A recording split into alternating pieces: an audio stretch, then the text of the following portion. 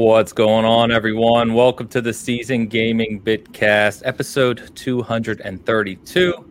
As always, we are your weekly gaming show covering all the topics across the gaming industry with legal, technical, and industry insight.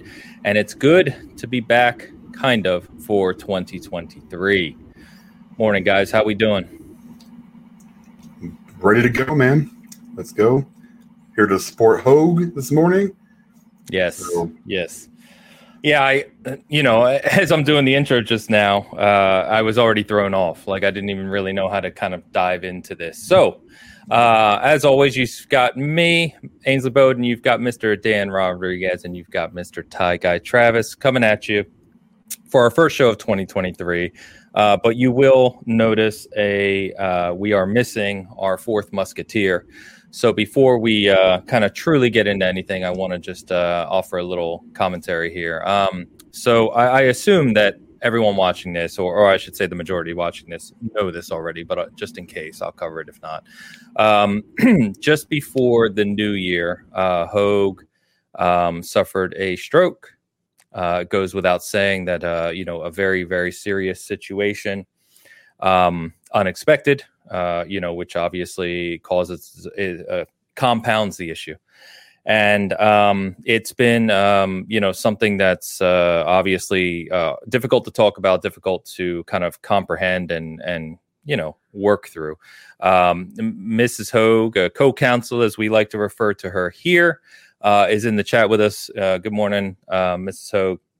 And I've been in contact with her. She has been providing a lot of updates on the status of Rick over the past week. And the promising news here is that no surprise from us here, of course, because we know how strong and sharp Hogue is, but he is currently kind of surpassing all the targets that the medical experts up there have for him. So there is promising news on that front, but obviously it goes without saying there's a long road of recovery here. And, every day is what we can only imagine is a struggle and filled with concern and, a lot of things, right? A lot of emotions. So I think our community, like I said, is aware of this. And all I would ask is that you keep Hogue in your thoughts, prayers if you're a religious person, of course. And that, you kind of pay attention to the updates happening with him. Please, if you enjoy his content and what he brings to this show, if you're not already enjoying his channel and his content, that obviously helps to a degree as well. So I would encourage you to do so. There is no kind of direct support link or GoFundMe or anything like that set up yet for him. But of course, if that does happen, we will be the first to share. Other than that, I just want to say, it's going to be strange. We talked coming into the end of the year as we closed out 2022 that with Hogue joining us early last year, I believe, if I recall correctly, we kind of felt like the four of us had gelled and the show was finally kind of took its final shape, if you will.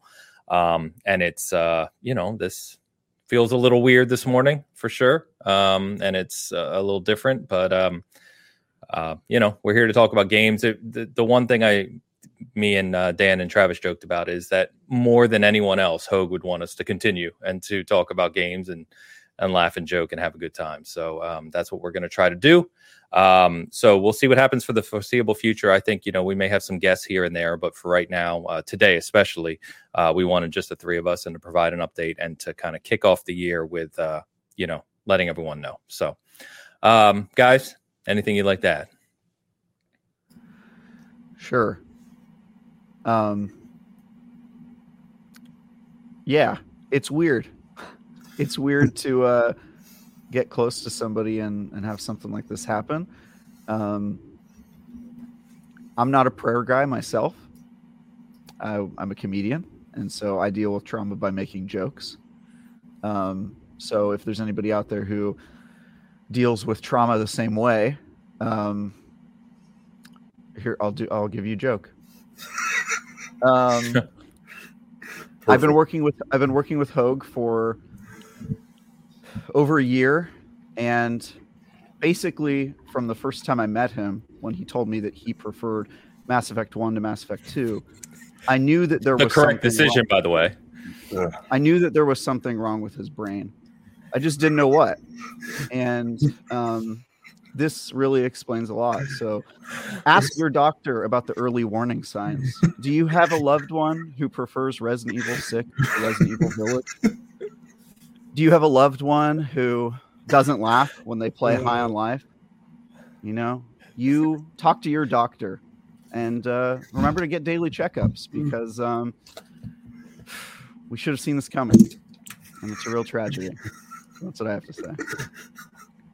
Very fair. And I love you, Hogan. I hope you get better. And I don't know, it sucks. This whole situation sucks. Yeah, it's it is a one thing I didn't mention, right? And I've talked about my, the major event I dealt with my family that we still deal with on a daily basis, pretty much. And moments like this, events like this, should put things into perspective for you. And as I think we do a good job here, both at Season Gaming and on the show in general, with something as lighthearted and supposed to be fun as gaming, right? To recognize it for what it is. And I think that, moments like this remind you what's truly important. And I would ask that all of you, once in a while, if you don't already, of course, take a step back and just think about, think about something like this happening to someone you love, or whatever else may happen. And, keep, I'm bumbling my words right now, but basically, remember what's important in life. That's what I would say. Yeah. I mean, I've been through similar situations with friends, family, as far as like having these kind of sudden illnesses. This week alone has been, not for me personally, but, with Hogue. And then we see, stuff that happens, to people that, that are in the public eye, Jeremy Renner or DeMar Hamlin, Ken Block. Field. Yeah. It's, you just never know. So just take that time. Like you said, Ains, take a step away from gaming every once in a while, and realize what's actually important. When we got the news, it was just surreal, and it still kind of is. Hogue is, he's always, kind of been that rock in the bottom right-hand corner, right? So it's always been, when you see him, fall down a little bit, all you can do is just, sit there and wait, because he's going to pull himself back up. Yep. And he's going to get better, and everything that Co-Console is, has shared with you and you shared with us, it all sounds super positive. And I'm pulling for the guy, and hopefully soon, hopefully, obviously there's no timetable. It's whenever it happens, but we're going to root for him, and we're going to keep pushing on, because I think that's what he wanted. He wanted us to do. So, I'll just keep representing and just keep the hope alive. He'll be good. He'll be good. And sounds like everything is trending upward. So that's awesome. Yeah. Keep the Hogue alive. Keep the Hogue alive. By the way, to show you, or to demonstrate, I should say, that Hogue hasn't lost his wit, I have a message from him for the two of you, which is strangely relevant given our DMs yesterday, which is, you better believe I'm getting my Cracker Barrel lunch. A little stroke is not getting you out of this. Uh-huh. Oh my God. He remembers the Cracker Barrel amid all of this. He's going to be fine. He's going to be good. Yeah. Hogue's going to be okay. I just want to start by saying this. Hogue and I, if you didn't watch previous episodes, Hogue and I had a bet as to whether Dan would enjoy Midnight Suns or not. And I wanted to believe that Dan would enjoy Midnight Suns, but just given his history with all the amazing games that he absolutely can't stand, and his aversion to dating sim mechanics, which are just all over Midnight Suns, I thought there was no way in hell that Dan was going to enjoy it. And I staked a Cracker Barrel dinner, a restaurant I have never patronized, and he won. Dan not only liked Midnight Suns, he said it's probably his game of the year for 2022, which warms my heart, but definitely subverts my expectations. So that just goes to show, try things that you think you maybe will hate, and sometimes you'll be surprised. More often than not, you'll confirm your existing biases, but If you have an open mind, if you try every once in a while, you will be surprised, and you'll find the next thing that you truly love. Happened with me to me with Phoenix Wright, Ace Attorney. I reviewed one of their games and fell in love with the series. Had never played visual novels before that time, so try new stuff. And Hogue, yes, I do owe you dinner at Cracker Barrel. I have no idea where to find a Cracker Barrel, especially one that is going to accommodate somebody who lives in San Francisco and somebody who lives in Michigan. But I'm there, man. Next time I'm in your neck of the woods, we're getting whatever they serve at Cracker Barrel. Crackers? I don't know. Hash brown casserole, baby. Hash brown breakfast. It sounds horrifying. Sounds like delicious. Yeah. Anyway. Oh yeah. Delicious but horrifying pretty much sums up Cracker Barrel's entire menu. Oh, okay. Gotcha. Yeah. Yeah. Okay. Yeah. So I saw that message from co-counsel this morning, and I almost sent it to you guys. I was like, no, I gotta read this to you on the show. So thank you. That was a great surprise. I'm so glad he remembers us. Hell yeah. Yeah, we were literally talking about the peg game yesterday in our DM. We were? Because I went to Cracker Barrel for breakfast yesterday. So what is that? They give you like a little board game to play while you're the peg until there's only one peg left.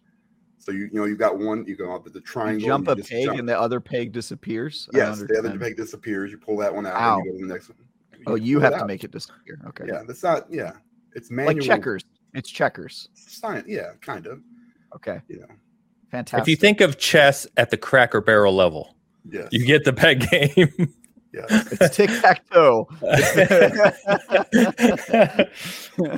Tic-tac-toe solitaire mode. Yeah, that's what, my wife actually, she told me a story that coincides with the peg game. Like it's some kind of like weird thing. Like this is the night and he met this person and, and she starts jumping all these things, finishes it off. She had one peg left. I fell in love. That was it. Then I ate breakfast. Rest is history. The rest is history. 5 kids later. And I too will fall in love at Cracker Barrel after playing the peg game with Richard Hogue. Watch out, co-counsel. There's a new sheriff in town, right? And he's gunning for your man, all right? Oh man. All right. Real quick, if you're not aware of hashtag shrimp fried rice, you can look that up. Look up Hogue's account, look up Ian Runkle's account or Mrs. Hogue. There is a story behind that. It's quite a funny one. But we're gonna just go ahead and let that run while we're talking today. I'm just taking bites out of it. A couple super chats I want to mention before we get started. So Dan, you want to hit these? And these were before the show started. Yeah, this one was before we started. Matt J, thoughts go to Hogue and Mrs. Hogue. Thanks for the show, guys. Well, thank you, Matt J, for tuning in and letting us celebrate a little bit with each other and talk about Hogue. It's gonna be good, man. We're gonna have a good show. Yeah, Matt. Thank you very much, man. Appreciate that. We've got Googleman is back in the new year. Yes. Well, I hear the shake weight is on sale somewhere. Shake weight can be used while sitting. That's got to be an inside joke. Yeah, that's got to be a Hogue thing. Yeah, I feel like that's a Hogue thing. Amazing. The shake weight. Wow. The shake weight is quite a funny device, but yeah, I'll leave my story aside here. Googleman, thank you. Good to see you in the new year. Appreciate you. Thank you very much. And shout out to Mr. Andrew Von Nagy, who became a channel member. Nice. Thank you, sir. Thanks, man. Appreciate you. There was quite a few actually new channel members over the past couple of weeks since we've been gone over the holidays and stuff. So anyone who became a channel member, thank you very much. And if you haven't become one yet, consider it. Might be worth your while. Can you explain what that means? I legitimately don't know what a channel member means. Yeah. So we that's probably a good call out. You know me, I suck at promoting here. So last year, Season Gaming experimented with Patreon. We did it for a while, produced a bunch of content. Quite to be really, really blunt with you, got burnout. Last year was just too much. And so we've kind of readjusted coming into this year to keep it a little more straightforward, a little more simple, which is we're still going to be doing things like interviews, things like roundtables, spoiler casts, those types of things, unique content features and things like that, which will go live early by a few days for people who are channel members. So there's 2 channel members, $1.99 a month if you just want to support Season Gaming. That's it. You can use the emojis and stuff. in our live chat, and then $4.99 a month if you want the early access to the things that we're going to put up through the year. That's it, really. So it's just a way to support us here at Season Gaming and what we do. Great name. Simples. Nice. Got it. So it's different than subscribing to the channel. It is. Okay, cool. Yeah, I know nothing about running a YouTube channel, so this is useful to me and maybe useful to commenters who would have thought that subscribing to the channel was the same thing as becoming a member, because I would have thought that. So no, like you can see the people in the chat who have the icon next to them. There are channel members, and that evolves as the longer you're a channel member, you get nicer icons, and you can use the special emojis like our versus emoji and our individual icons and things like that. Gotcha. So the bronze SG is the bronze SG is a new member. Yep. And silver is means they've been over 30 days now, and there's like 5 or 6 of them. Real Radek says it's basically like Twitch. Pretty much. It's pretty much like subbing on Twitch. Yeah. Got it. Okay. Except for, like I said. Now I'll know which commenters to take their opinions in a hierarchical manner, you know? Like, oh, he's a silver. He's got the silver button. That opinion is more important than... We only look at comments from channel members. For sure. Sorry, guys.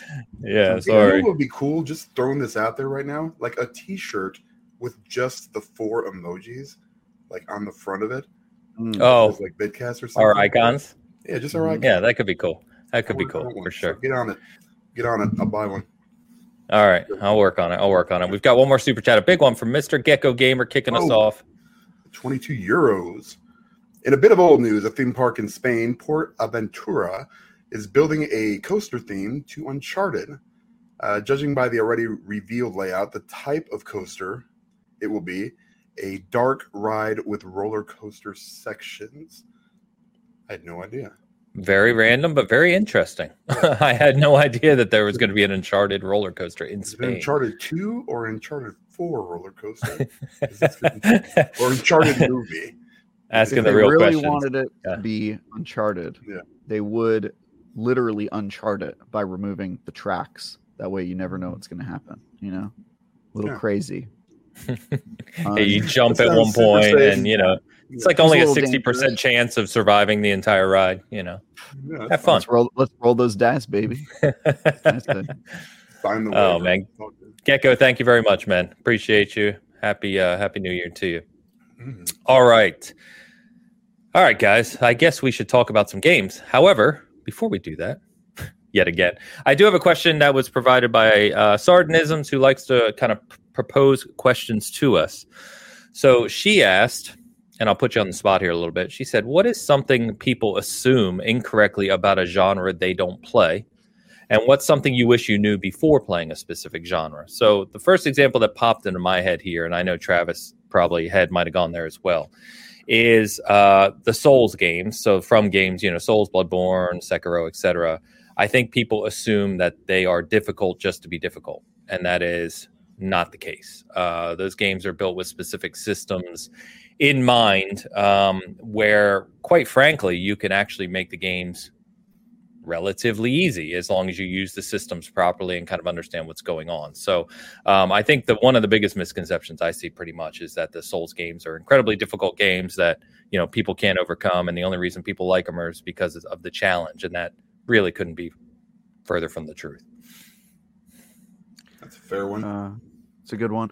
I have like a million of these. I probably could just like do one for every genre, because those who know me know that I'm pretty much into every genre. Like I legitimately like just so many games. And I just like games. Yeah, they're interesting to me. And I could do one for pretty much every, you know, I talked about visual novels earlier, and I think a lot of people kind of see those as boring or, you know, not real games. And a lot of them are incredibly good stories, incredibly good games. Dating sims I've talked about on this channel before. I think a lot of people have a lot of negative connotations about dating sims. Also, and those games are super well designed. A lot of them, the dating sims are like legit, just great games. And I wouldn't have gotten into those without my fiance. I also, I was having discussion, Hogue. I wish Hogue was here. He and I had a discussion before the break about whether Midnight Suns was a dating sim, and he said, Travis, there's no romantic love interest. It's not a dating sim.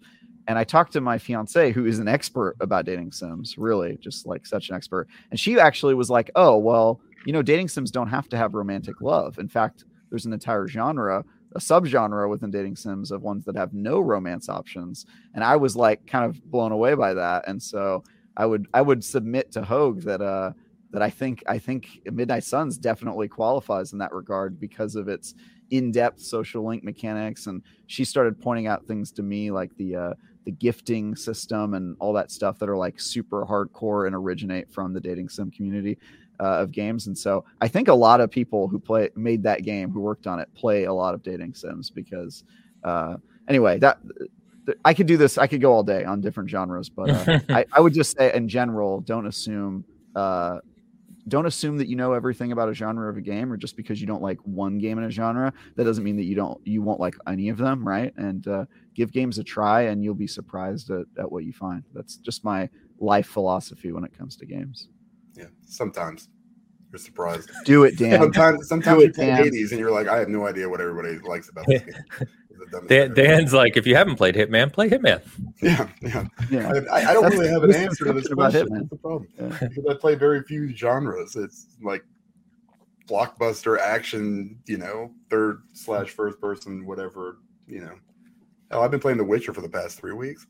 So, yes. That's that's never a wrong answer. I mean, but I mean, every once in a while you can get surprised. Midnight Suns for sure surprised me this, last year. There's like one romantic / I don't know, like story that's the kind of a side thing. It's really just one though. Like that's what scared me the most. I was like, is everybody just on here in FN or something? What is going on?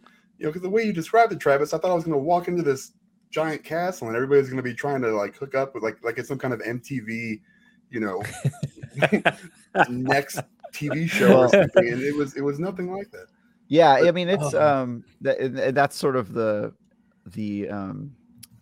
what do you call it? The knock against the dating sim genre is that people think that that's what it's all about, and sometimes it's not. Sometimes this is why I don't take offense when people describe Mass Effect 2 as a dating sim, because it legitimately draws a lot of its like social link mechanics from dating sims, and that's not a bad thing. The game benefits from that, I think. And I think Midnight Suns takes a lot of cues from that. Like the fact that you have to think about, I got to give them a gift every time I hang out with them. And the fact that they call the hangout dates, right? And then you go on a date with them and at the end you get a chance to give them a gift. That comes straight from dating sims and from visual novels. And it's just very funny to me that they threw so much of that into the game, but it works, right? Because you need something to do in between all of that super complex, thoughtful turn-based combat. And it is perfect at breaking that up with Persona's like that. Else to do. Persona's like that too. Yeah. Persona, yeah. JRPGs have a lot of that kind of social link stuff as well. So you kind of need that carrot though that's hanging at the end of that. Like for me, doing all those hangouts and stuff in that game was basically to power up your character, power up my character, right? Yeah, to get that ultimate card or whatever when you hit level 5 friendship or whatever with them. And some of it's kind of annoying. And then some of that stuff comes in late and you're just kind of like, man, I got to sit here and just power through this. But I mean, for the most part, it was fine. I really enjoyed the combat more than anything else. But, I definitely enjoyed the Abbey a lot more than I thought I would. Exactly. It brings me so much joy to think that Dan was sitting there looking at responses when talking to Captain Marvel and trying to figure out which one that she was going to like the most to get that heart symbol. You know what I mean? Like that gives me life to think that Dan had to go through that game mechanic and he came away from it liking it. Like that's like, come on guys, we did it. We're here. We got Dan to enjoy that, which is great. That's good stuff. RJHS about my comment about Souls games.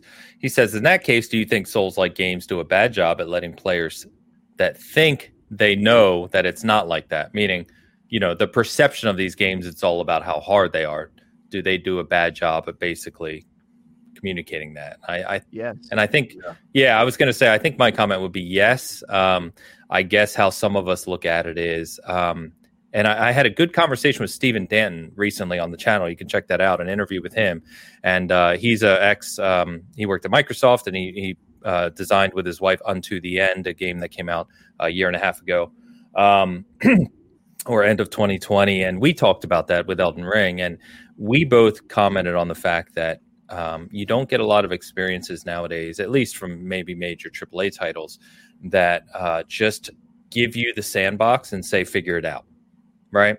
And that's what Souls games essentially do. Figure it out. You know, like here's Elden Ring. You walk out of that first dungeon, which is like 10 minutes. Right. And it's like, here you go. And we're going to put this giant big guy in front of you who can kill you in one hit just for the hell of it.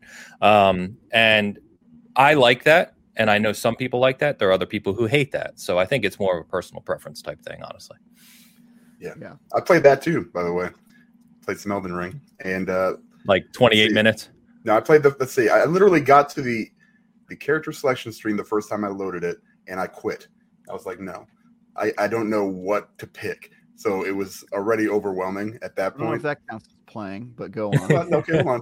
And then I was like, okay, you know what? I hear through the grapevine that the mage is super overpowered. I'll try a mage. That did not work out. So I was like, okay, I'm going to go back and start again because I only really played like 10 minutes.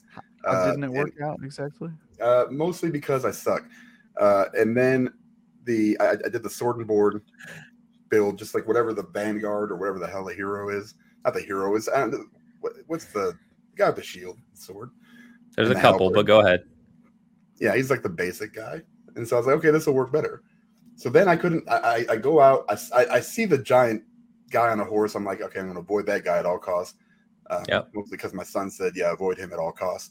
And I was like, all right, no problem. So I run around a little bit and get to the little church, get, whatever. Then I get my horse, mostly by running to it. And then I get to this little camp, and it's just like an old castle that's broken down. And there's a bunch of scrubs, and then there's like one guy that just walks back and forth. And I'm like, okay, I killed literally everybody. I was like, oh, they're all dead. I got this dude, no problem. Annihilated me like 6-7 times in a row. And I was like, what is happening? I thought my shield is like blocks everything. I thought that was the whole mechanic. Like, it does not. It depends on the shield. You have to look at the stats. Well, it wasn't one of those little parry shields. It was like the big shield. No, you can't go and look. You got to look at the stats of the shield. I got time for that garbage, man. just work, bro. Just work. You were building decks in Midnight Suns and looking at cards and stats and all that stuff. You can look at a shield. No, this is too much. You can do this. There's also. I believe in you. I heard there's a great beginner's guide on a site called seasongaming.com. Just a rumor I heard. I saw that, and it didn't help me.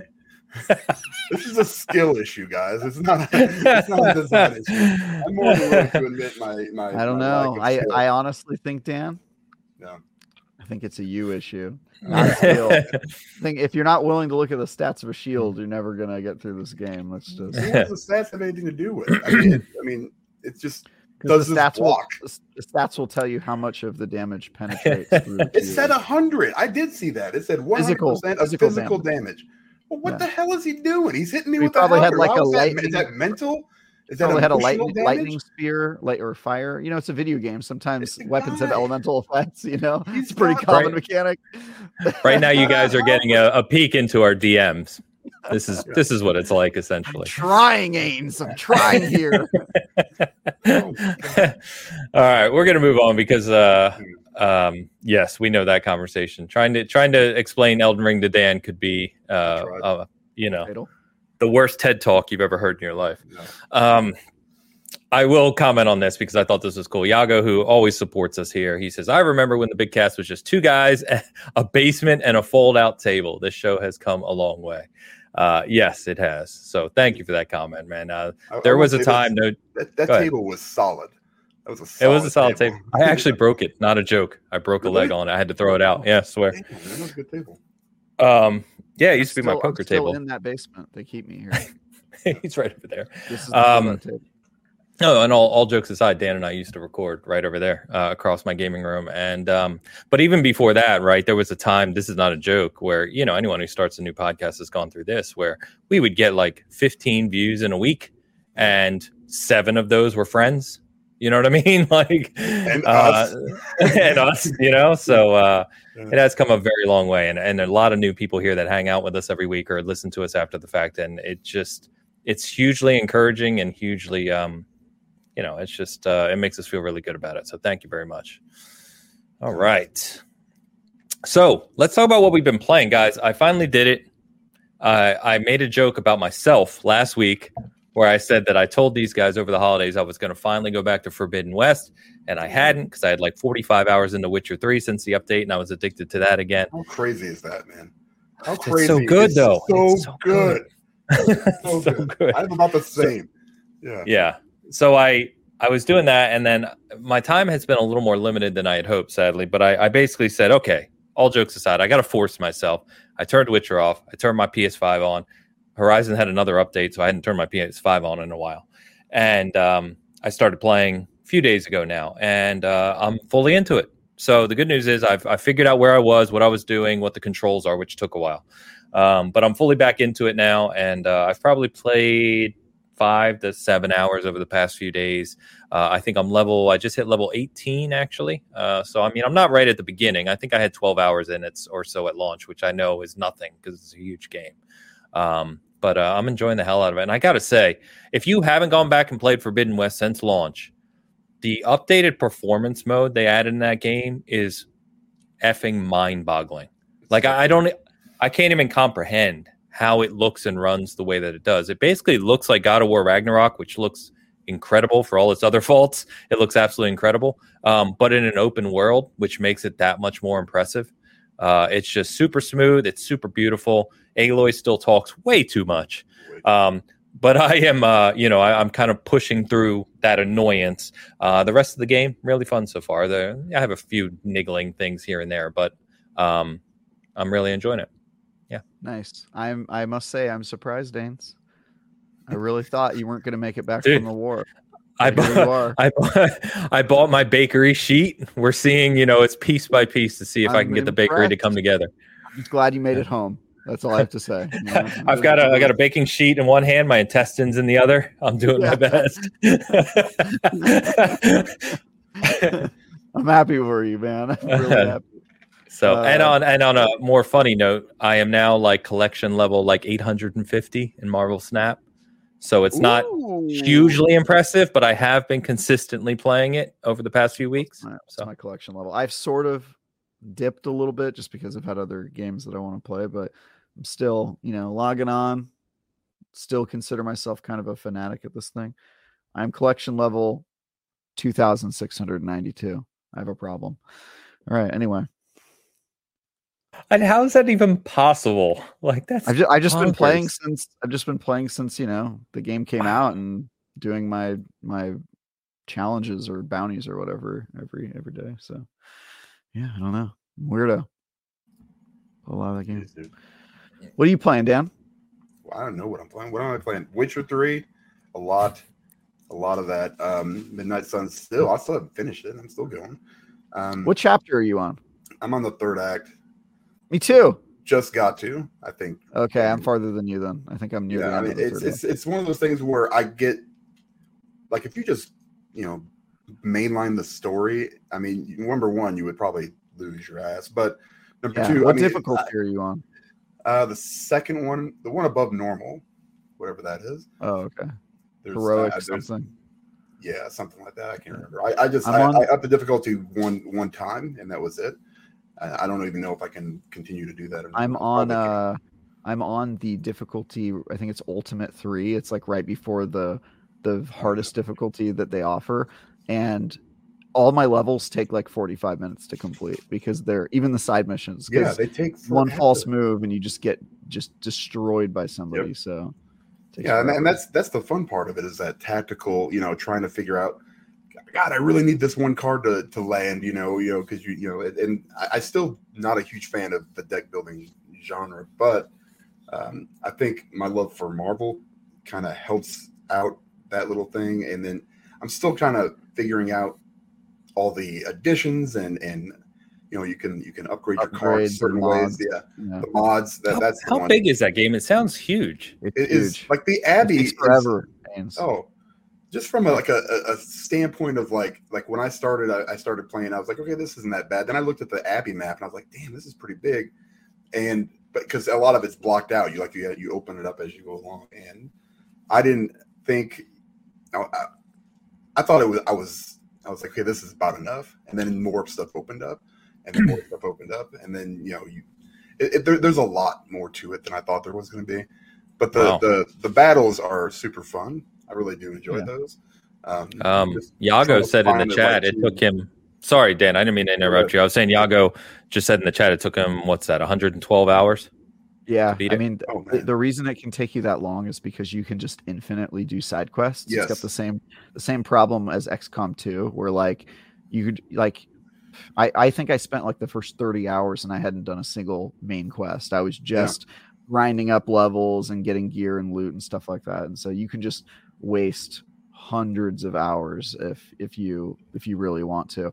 I'm at the point now where we're sort of like, all right, we maxed out relationships with everyone. We have like all of the decks we want fully upgraded. Let's just like go through the story. So we're kind of like pushing through it. But pro tip, Dan, something that's really helped me like up my game is the marking effect. Do you know about marking? Yeah, I know about it, and I've used it a couple times, but I've never really, because I think Nico has focus marking if you can, because basically if you mark somebody, it means that if you kill them, you get refunded for whatever card you used to kill them, and so you can use that. You can mark entire groups of enemies and then just chain getting kills and then get your card plays back, and that's just like invaluable. So it's my recommendation. Status effects are super useful, like making them vulnerable, and then marking them in the same turn if you do both, and then they just get destroyed. It's great. So I know vulnerable on me doesn't work as well, it seems like when I become vulnerable, I have a card that basically I play it, I hit somebody, I get a vulnerable, but it just never seems to affect, I guess. I don't know if that's like a broken mechanic.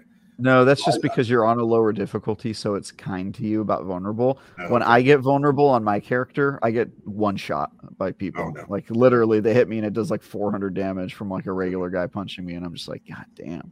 So, also Captain America OP. My God. See, I think Captain America is my favorite. Really interesting. Yeah. I don't know, man. It's such a good game that I didn't expect to like. But I should have, because it's really, it's got that, the combat mechanic is really fun. It really does remind me of XCOM to an extent, but it's done very uniquely, so, and I understand now, having played it, why it needs to be that way, because if it was more like XCOM playing with these Marvel characters with their actual powers and stuff like that, it would just be disgusting. I mean, it wouldn't even be fun. So, but they did a great job. I mean, Firaxis could have known better. I mean, they're one of my favorites. So good dev, solid dev. Great dev. Travis, you've been playing anything interesting? I know there's a couple things you can't talk about yet, and obviously we're only probably a week removed from when games ramp up for the year in terms of reviews, and it's going to be a crazy early part of the year. But so needless to say, I got a little bit of a break. I spent 2 weeks catching up on games. I completed a whole bunch of games on my list. Notably, I'm still maybe halfway through God of War. I've played like 20 hours of that game, so I'm still catching up on Ragnarok. So you're almost getting to when the game starts. Okay. Basically, yeah. You've got through the first conversation. I'm actually enjoying it more than I thought I would, but that's because I'm kind of taking it slow. I'm not forcing myself to just like marathon it. I'm sort of like I mentioned to you guys that my fiance and I are splitting Midnight Suns, so I've been playing Ragnarok on a smaller screen while she's been doing the social link stuff in the Abbey in between Midnight Suns, because that takes her like an hour. So I've been playing it in little bite sizes, and it's pretty good. As for work, I immediately got loaded up with reviews and previews and a bunch of other stuff when the year started. So I'm working on my first review, which is a SpongeBob SquarePants platformer that I'm reviewing, and then nice. I've got a couple previews. There's a few I can't talk about, unfortunately. But I did want to talk and recommend to people in the audience of a game that I had not heard of until I was given a code for it and spent maybe 15 hours playing it over this last week. It's a game called Wanted Dead. I'd never heard about it. and I just started playing it recently. I think it's made by the developers of Ninja Gaiden, the notoriously hard like Team Ninja, or like going way back. One.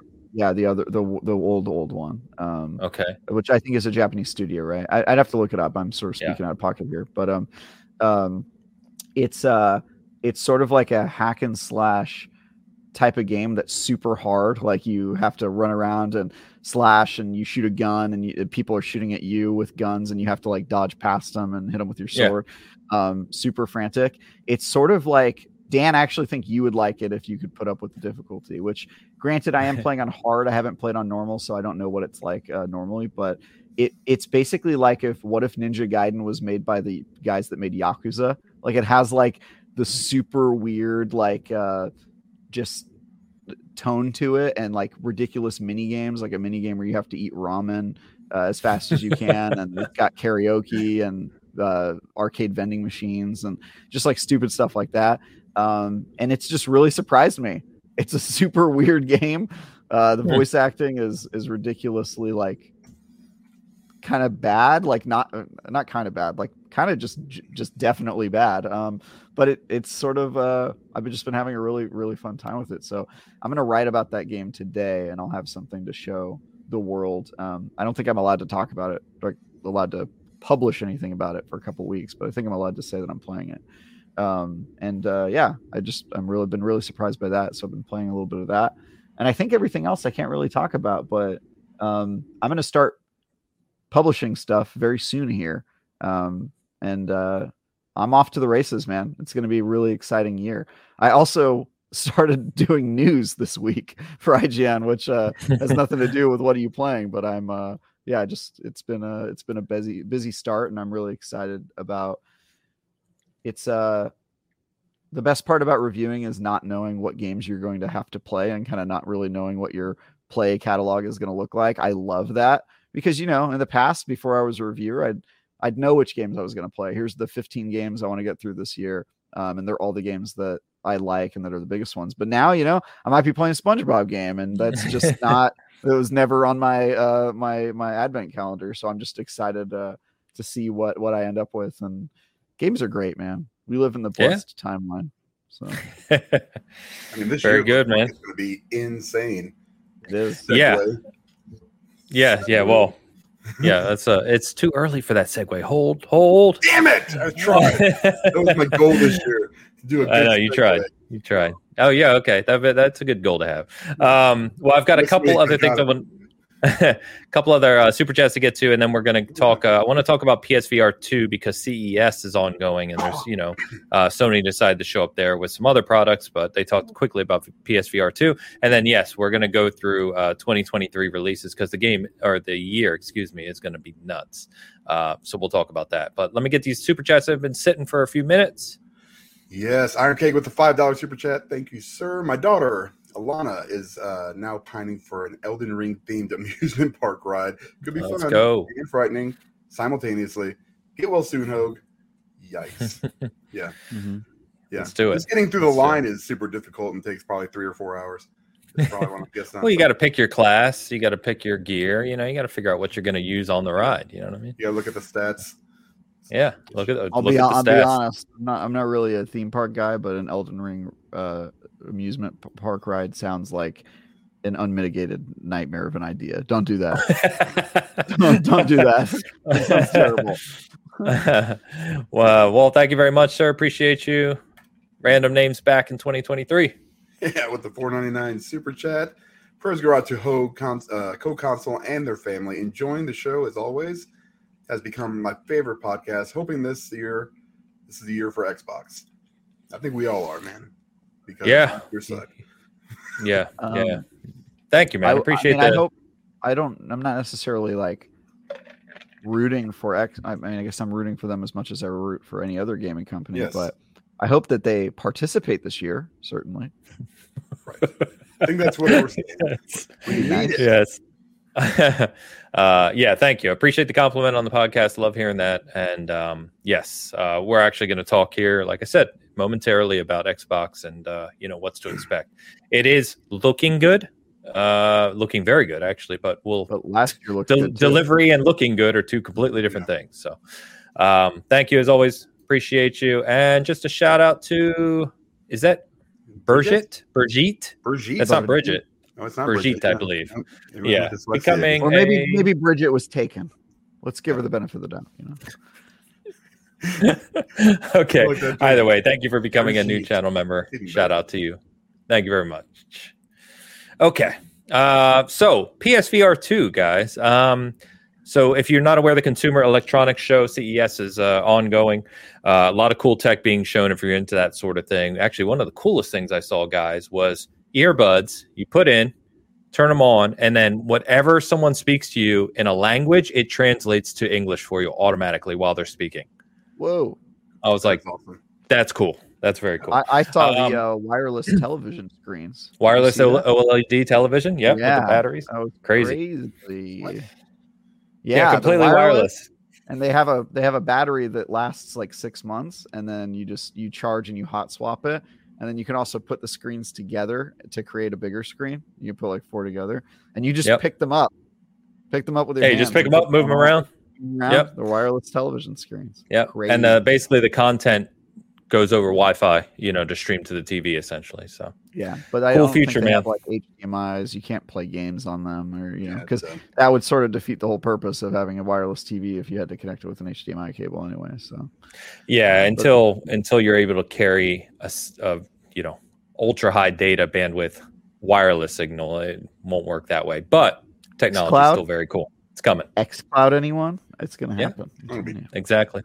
But PSVR 2. So there was a brief segment on PSVR 2. It's hard to believe we're actually just over a month away from its launch. So February 22nd. Really? Yeah, February 22nd, man. It's coming. Wow, there is no steam behind that. Holy okay, well, I'm just surprised. That's like I've not heard any like hype or game announcements. Jesus. All right. Well, I'm getting there, man. I'm getting there. Yeah. So Jim Ryan came out, who, by the way, he's electrifying Jim Ryan. He is a cardboard presenter. Like I told some friends, like even in my leadership in my company, we wouldn't want him presenting. And I promise you, he's the president and CEO of Sony Interactive Entertainment. Like, what are you doing? Like he's just the most bland presenter I've ever seen. But anyway, what you're saying is that he's not interactive or entertaining. No, neither. No. Oh my god, the worst. So he's just the Sony part. He's missing the other two parts of the company now. He's just Sony, yeah, and it's only because they're paying for his cats or something. I don't know.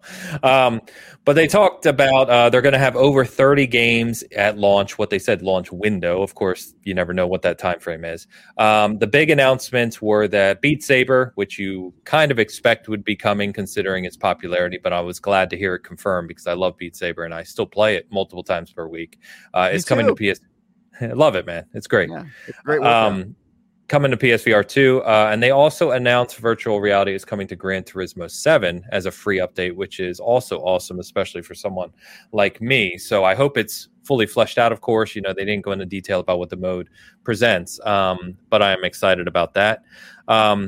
Perhaps most exciting was outside of CES itself, which is I've been kind of paying attention to some of the virtual reality sites, those sites and kind of outlets that focus on virtual reality and the headsets and everything. And they've been hugely impressed by Horizon Call of the Mountain. I've seen 2 separate people now say it's one of the most impressive virtual reality games they've ever played, and that it is extremely gorgeous as well. And that the eye tracking, PSVR 2 has eye tracking, is also hugely impressive. So sounds exciting. I know that, to your point, Travis, there doesn't seem to be a lot of hype, at least anecdotally, around PSVR 2. They said, I think they're making $2 million for launch, and obviously they're still promoting and trying to sell them, so they haven't pre-ordered 2 million units, right? Obviously. So we'll see how this thing goes. I know Hogue was betting that this thing dies based on price and other factors, but I'm hopeful, and I will be there on day one, and I am actually covering some PSVR 2 coverage, including a review of Horizon Call of the Mountain for Season Gaming. So nice. We shall see. I'm hopeful. I'm probably one of the only people on the IGN staff who has one of these things at launch. So I'm also going to try my hand at reviewing some stuff. It's been a while since I reviewed a VR game. Last time I threw up twice. We'll see what happens this time. Really? Nice. Poorly optimized? It was a PSVR 1 game, which if you've played yeah. PSVR 1, the frame rate just doesn't work. And it happened to be a game you have to spend a lot of time in, No Man's Sky. I reviewed for VR. Oof. And that game will give you a brain headache real fast, and brain headache equals violent vomiting. So the things we do for our craft. Yeah, they did announce No Man's Sky, funny enough, for PSVR 2. So I hope it's more well optimized than what we got previously. I mean, it would have to be. The PSVR 2 is. This is why I disagree with Hogue on this and so many other things. The PSVR 2 is like exactly what PlayStation needs to do to not compete with the Quest is to do something high end. So I think it could work. Just depends. No, that's exactly why I'm excited about it, right? Is that I've said from the start when we heard they were designing it, like, please go higher end. Like, it's okay if it costs more, please go higher end, because that's the experience people want. And I have to assume too that if you're playing PlayStation 5, and we're starting to see, sadly, as we've talked about before, everything on PlayStation is still kind of cross-gen. But as we start to get to the point 2 years post-launch where we see the games that are actually fully optimized for PS5 and Series X, that you kind of want to replicate that experience in VR, right? You don't want a PS5 experience like Ragnarok or Forbidden West and then go to your VR unit that's new in 2022 and it's running in 720p, right? You can't really do that. That's not going to work. So I'm excited. We'll see. Yeah, it'll all come down to whether they can support it with good games content. It's always going to be content. Yep, 100% agree. Guys, you are, as we're sitting here talking, all hell is breaking loose in our chat, which is just amazing. So big shout out to, sorry guys, it's hard to run with this. Midnight Dreary just gifted 5 channel memberships while we've been talking, which is hugely, sorry guys, my brain this morning. What's the word I'm looking for? Hugely big, nice. Popping off. It's very appreciated. Yeah, thank you. Yes, hugely appreciated. Thank you very much, God. So, Midnight Jury, appreciate you. Thank you very much. Funny enough, one of those memberships went to a Craig Meyer, who I'm going to shout out, good friend of mine in real life, who I've known for a long time now. So that's awesome. And then while we've been talking, both Vault Boy and Iron Keg have also joined as channel members. Guys, thank you very much. Support. I sound like a broken record. I don't mean to, but just really appreciate it. So thank you. Yes, that's awesome. All right. Are either of you getting PSVR 2? No. Hell yeah. Pre-ordered. Let's go. Okay. So me and Travis will, by the time Hogue comes back, we'll have the left side of VR2 supporters and the right side is non-VR2 supporters, and we'll have that debate when the time comes. But all right. Okay, guys, let's get to 2023 because there are a ton of games to talk about, and how I structured this as we're going to talk through it. So we have confirmed release dates for some games through basically June. And then there's obviously a whole ton of games that we don't know when they're releasing, including a whole bunch of games that Xbox says are coming in the first half of the year, but we still don't have release dates for. So what I plan to do here is let's go month by month for the ones we have release dates for. We'll talk about those, and then we'll begin to talk about all the other games coming in the year that we don't have dates for yet. So in January, as of this moment, and of course I can't cover every title, these are just the ones I pulled out, but in January we get One Piece Odyssey on the 13th. We get Persona 3 and 4 coming to other consoles on the 19th. We get Fire Emblem Engage on the 20th. We get Monster Hunter Rise coming to Xbox, PS, PC on the 20th. We get Force. Why can't I say this game without laughing? We get Forspoken on the 24th, and supposedly, and we get Dead Space remake on the 28th, which for me, we'll stop it every month here, guys, but Dead Space is far and away miles ahead of everything else in terms of anticipation for me personally. Well, when it comes to predicting which of these games aren't going to do well, I just want the record to state that I am not reviewing Forspoken. I will repeat. I'm not reviewing Forspoken. Stop asking me, Travis, this game's bad. Are you reviewing Forspoken? It's gonna be a 10. I'm not reviewing it. Okay, I don't review every bad game, just most of them, almost all of them, but not this one. So, do you think this game gets delayed again? No. Really? Okay. I don't think so. Because I know who's reviewing it. So I don't think it's going to get delayed. But I will make a prediction about Forspoken. I think it's going to be better than a lot of people think. I think the things that people are complaining about are going to be bad. I think the character is probably going to be criticized. I think the story is probably not going to be great. But I think people's expectations are so low, it's going to do better than people think. That's my prediction. That's really what you want to hear as a developer. People have so low expectations for your game that it is going to outshine everything else released that month. Fantastic. Yes. I don't think and I think we all agree, right? Because when the demo came out, I've talked to, anecdotally as always, but I've talked to quite a few people who were like, wow, this isn't good. This is really bad. I never got to play it. I've been kind of down on the game since I first saw it. It just seemed to be a game that didn't know what it wanted to be. And I guess we'll see, man. I guess we'll see. Yeah. What do you guys hype for in January? Any of these games? Hitman 3 Freelancer is coming out, just so you guys know, in case you guys need to jump back into that game. Brand new mode, kind of roguelite-ish. So, all you roguelite fans out there. Actually, I'm excited for this because you're not a roguelite guy. Can't stand it. But this is your favorite game, so I'm going to be very curious to see how this turns out for you. This is Which one? Water.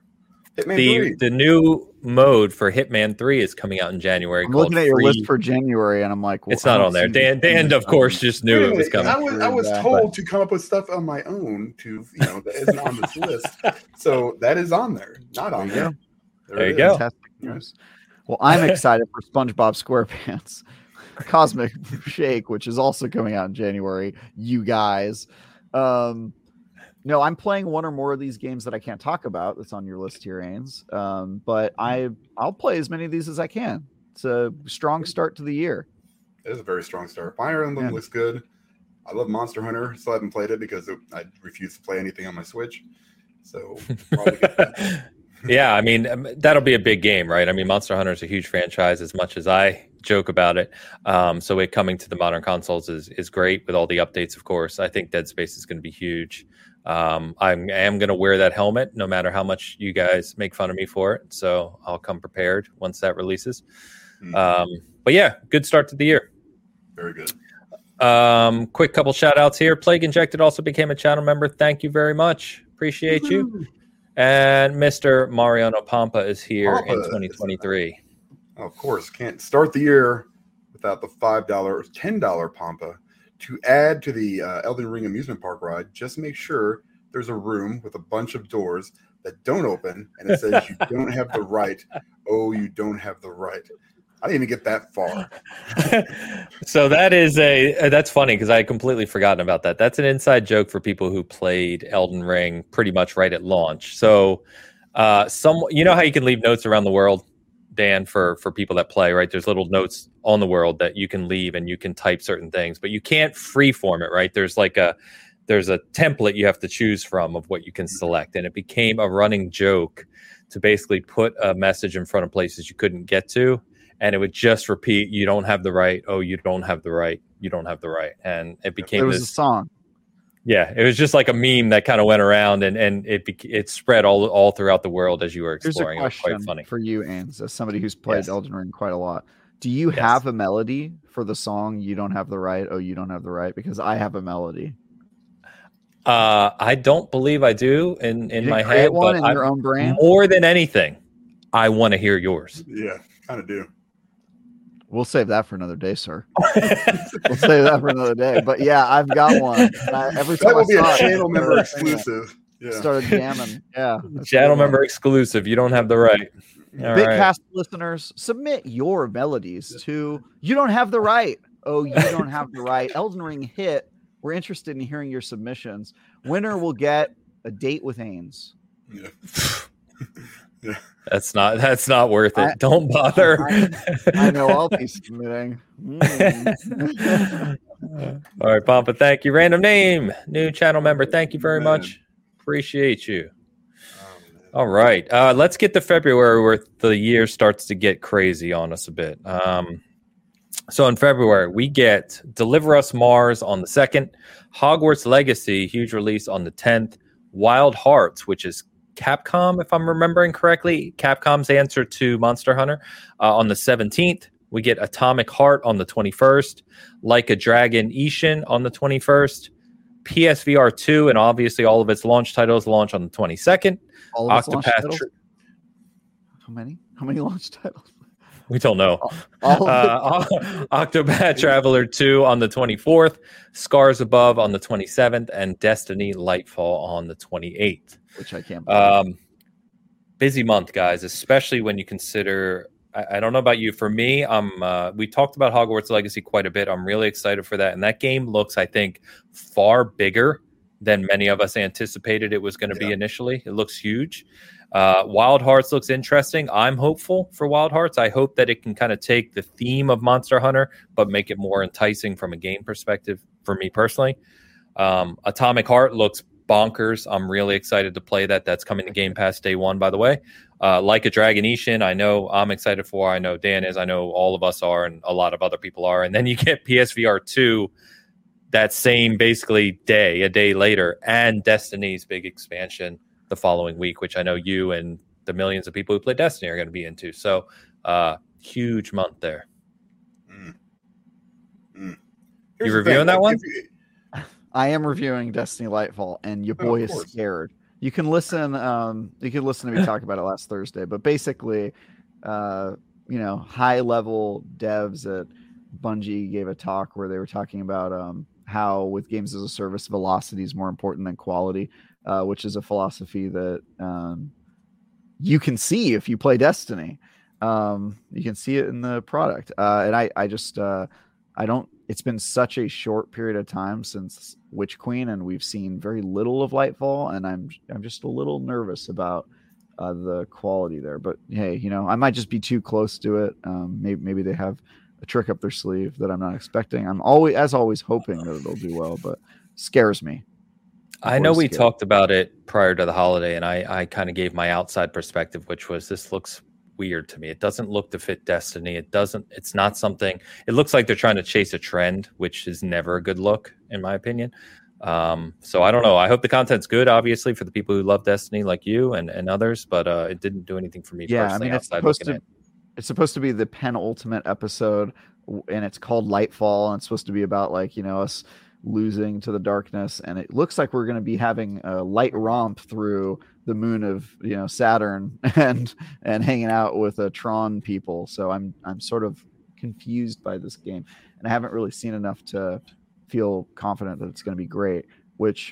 And the Witch Queen, I was pretty confident. I felt like going into it like there was a lot of hype. So I'm just a little concerned about this, but I'm also very close to it, and maybe that's affecting my perception. Either way, I'm going to be reviewing that, and I'll go into it with an open mind and a hopeful heart about that game, and we'll see what happens. But February is huge between Hogwarts, February is ridiculous. Dragon, Octopath. I could easily sink 100 hours into any of those games. It's gonna be crazy. And by the way, I said Capcom for Wild Hearts, and it's just my mind this morning. Capcom is obviously Monster Hunter.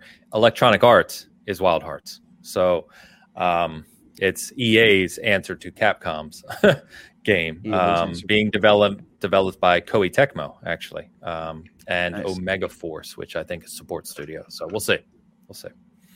Dan, I know you're all over Like a Dragon, right? Sure.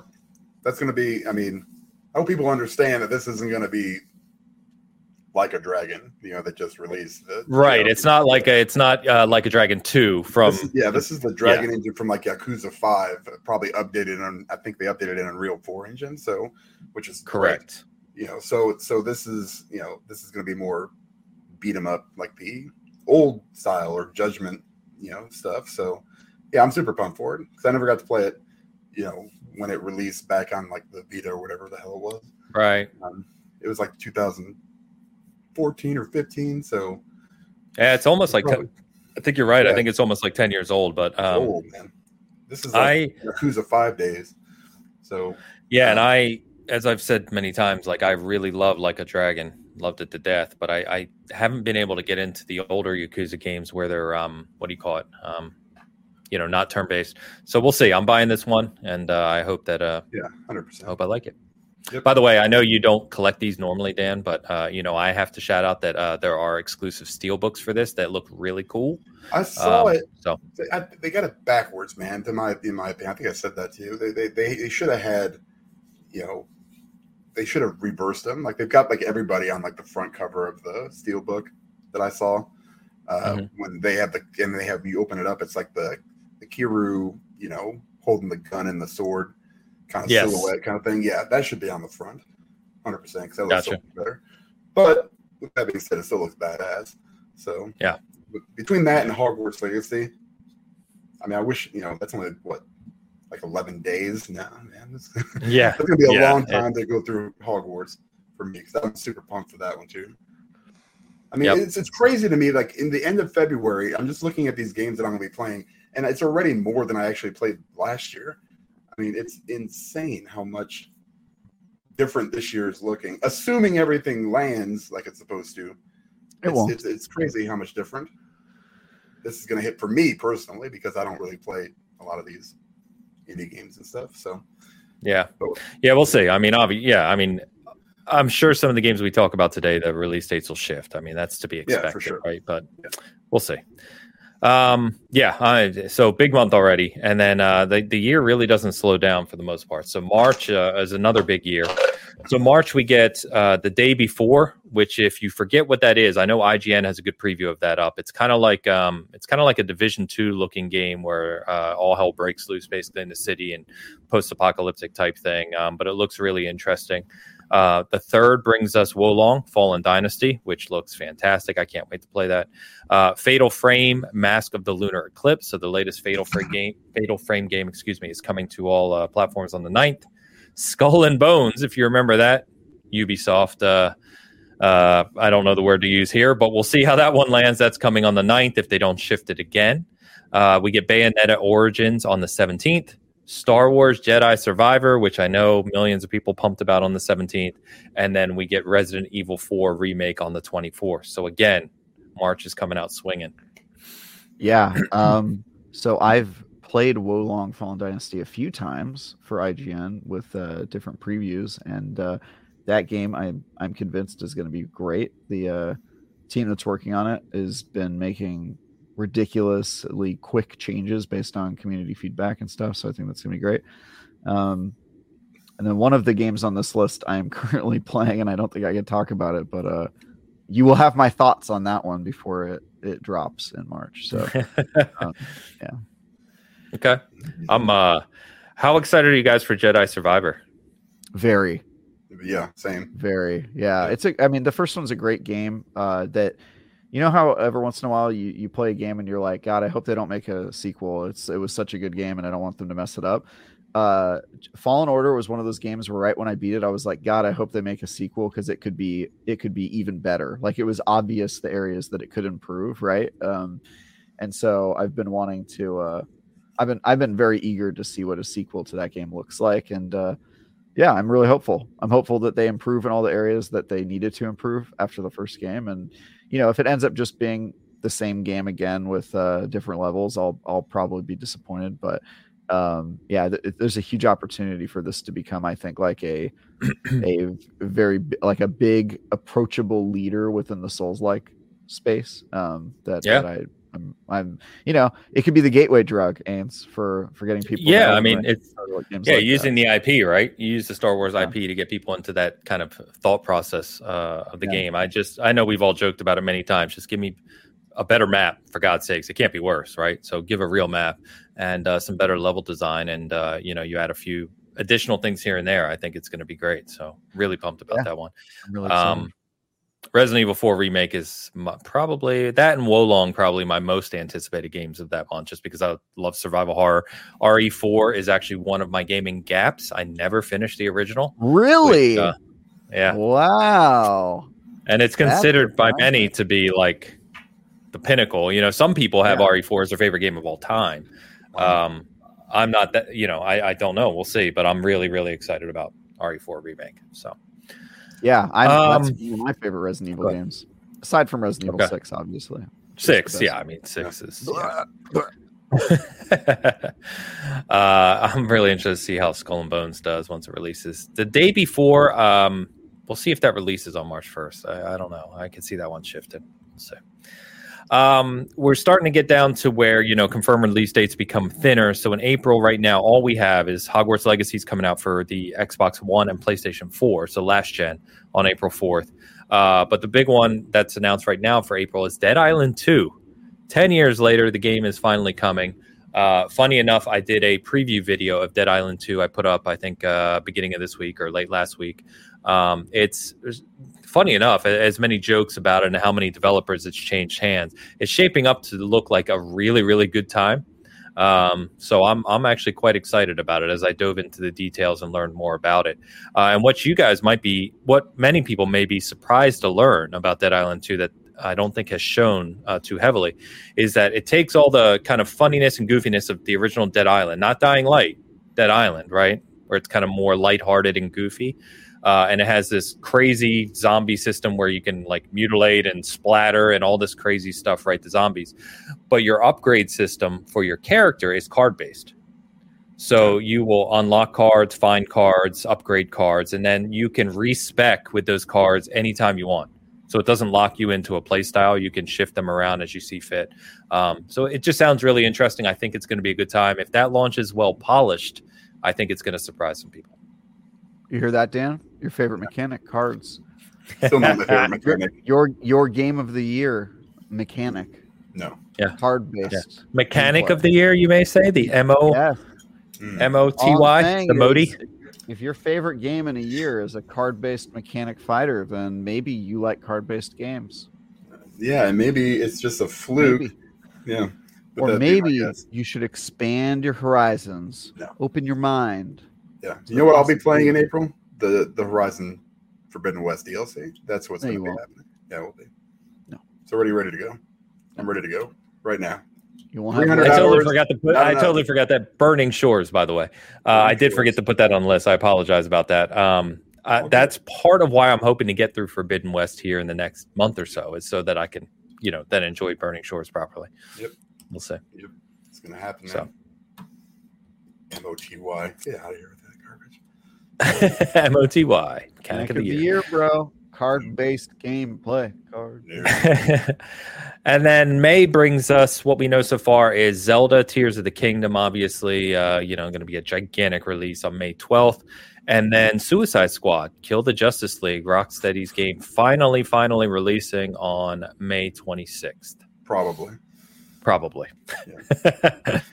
Yeah. They let loose that Kevin Conroy has a cameo, at least as Batman, in that game. And we know Rocksteady makes a damn good game. So let's hope that the wait has been worth it for this one. I got to tell you guys, I'm not a big comic game guy, but I am more excited for this one probably than any other. I think the one little trailer we saw of what is possible in that game really interested me. So we'll see. Yeah.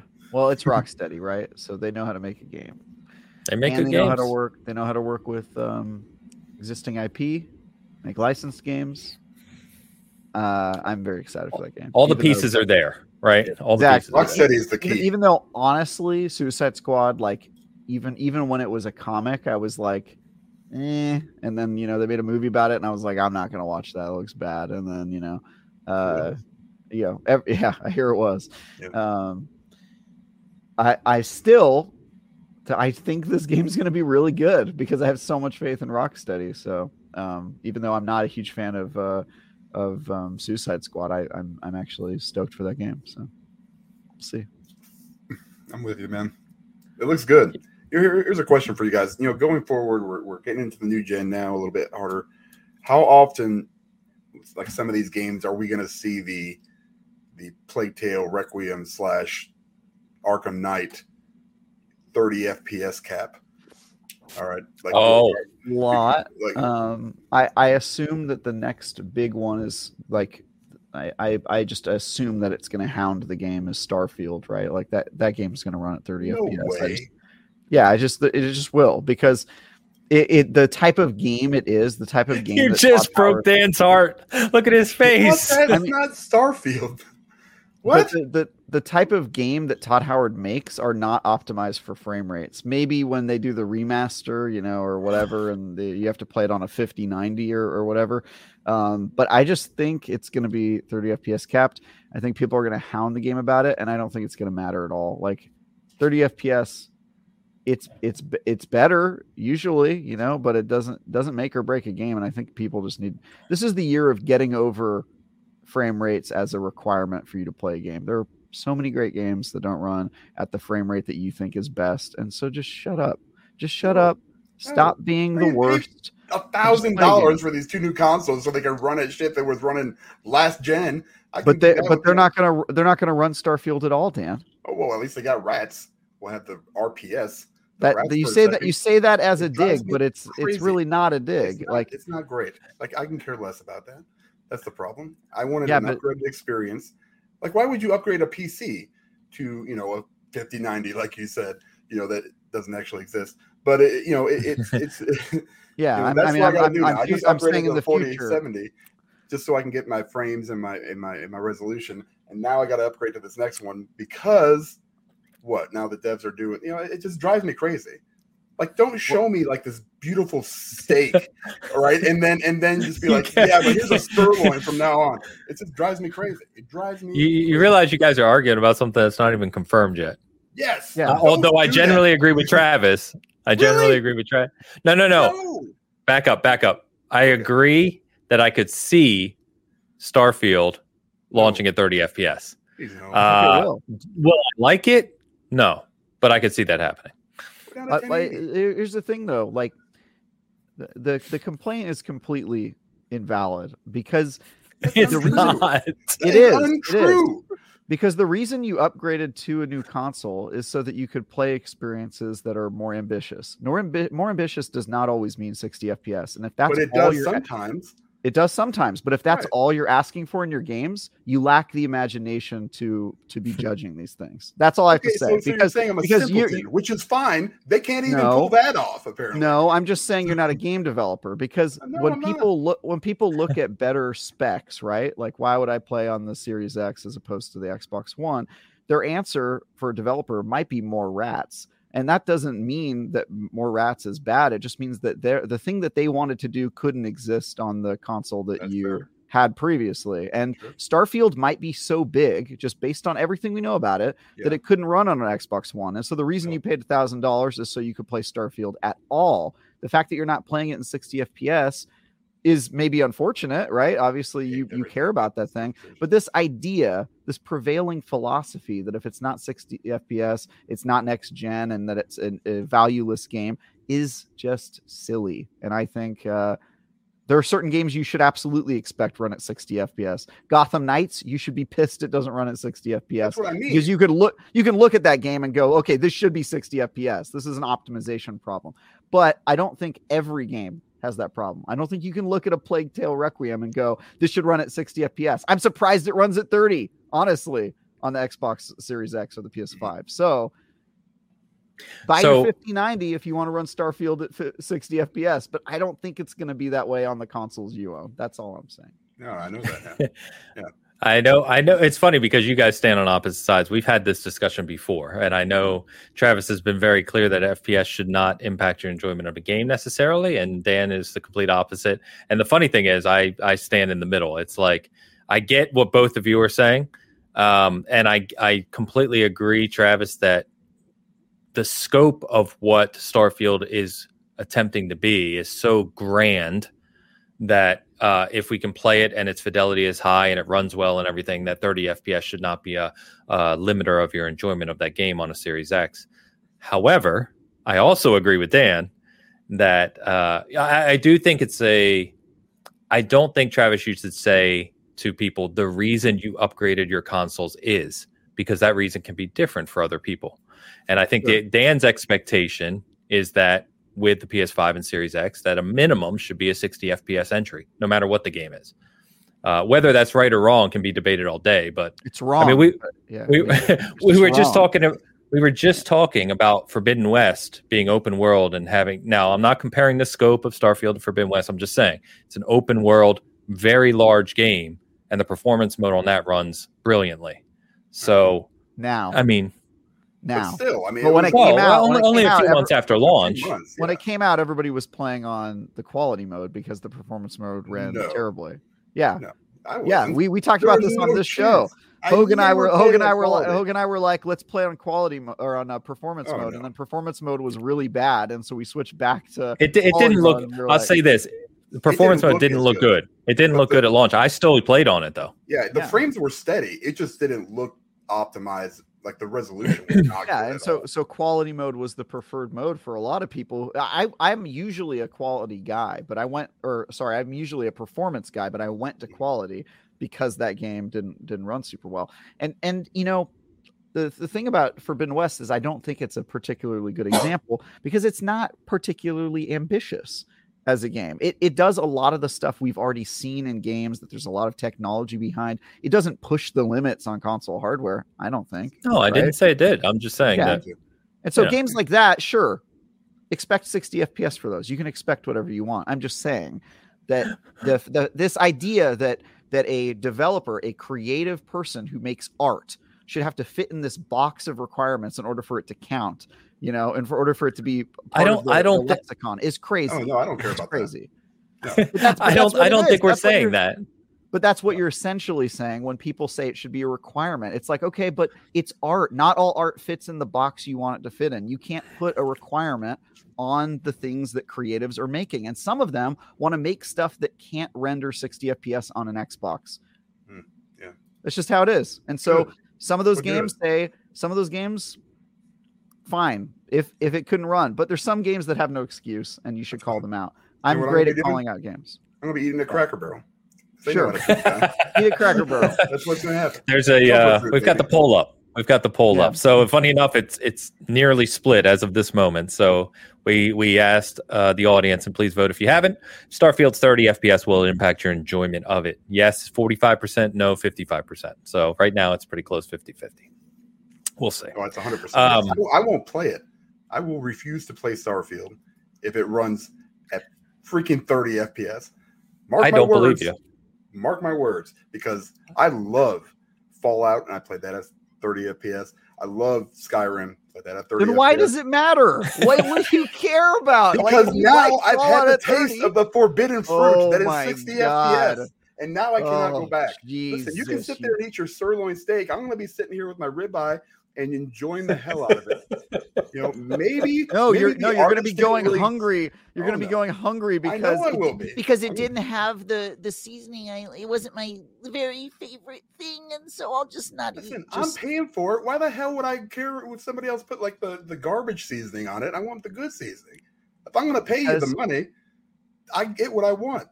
This is why companies shouldn't listen to consumers. The customer's always right is such a terrible idea because they're never right. They don't know what they're talking about. I'm not saying I'm right. I'm just saying I know what I like, and I'm not going to pay for trash. So you guys are. I'm going to have to create a new versus. You realize that kind of goes like center right of the screen between top and bottom here. Mm-mm. Yeah, this is what happens when Hogue's not here. Is I'm starved for an argument with anyone. Who wants to fight me? Who? Dan? Dane? I'll fight you. Commenter? I don't know. The funny thing about these kind of debates that we have on this show is, one, I think they're excellent because I think we have a good representation of the gaming community at large, right? Like there's both sides of this debate. The second thing is I don't know how I usually fall in the middle of them. I don't know how that happens.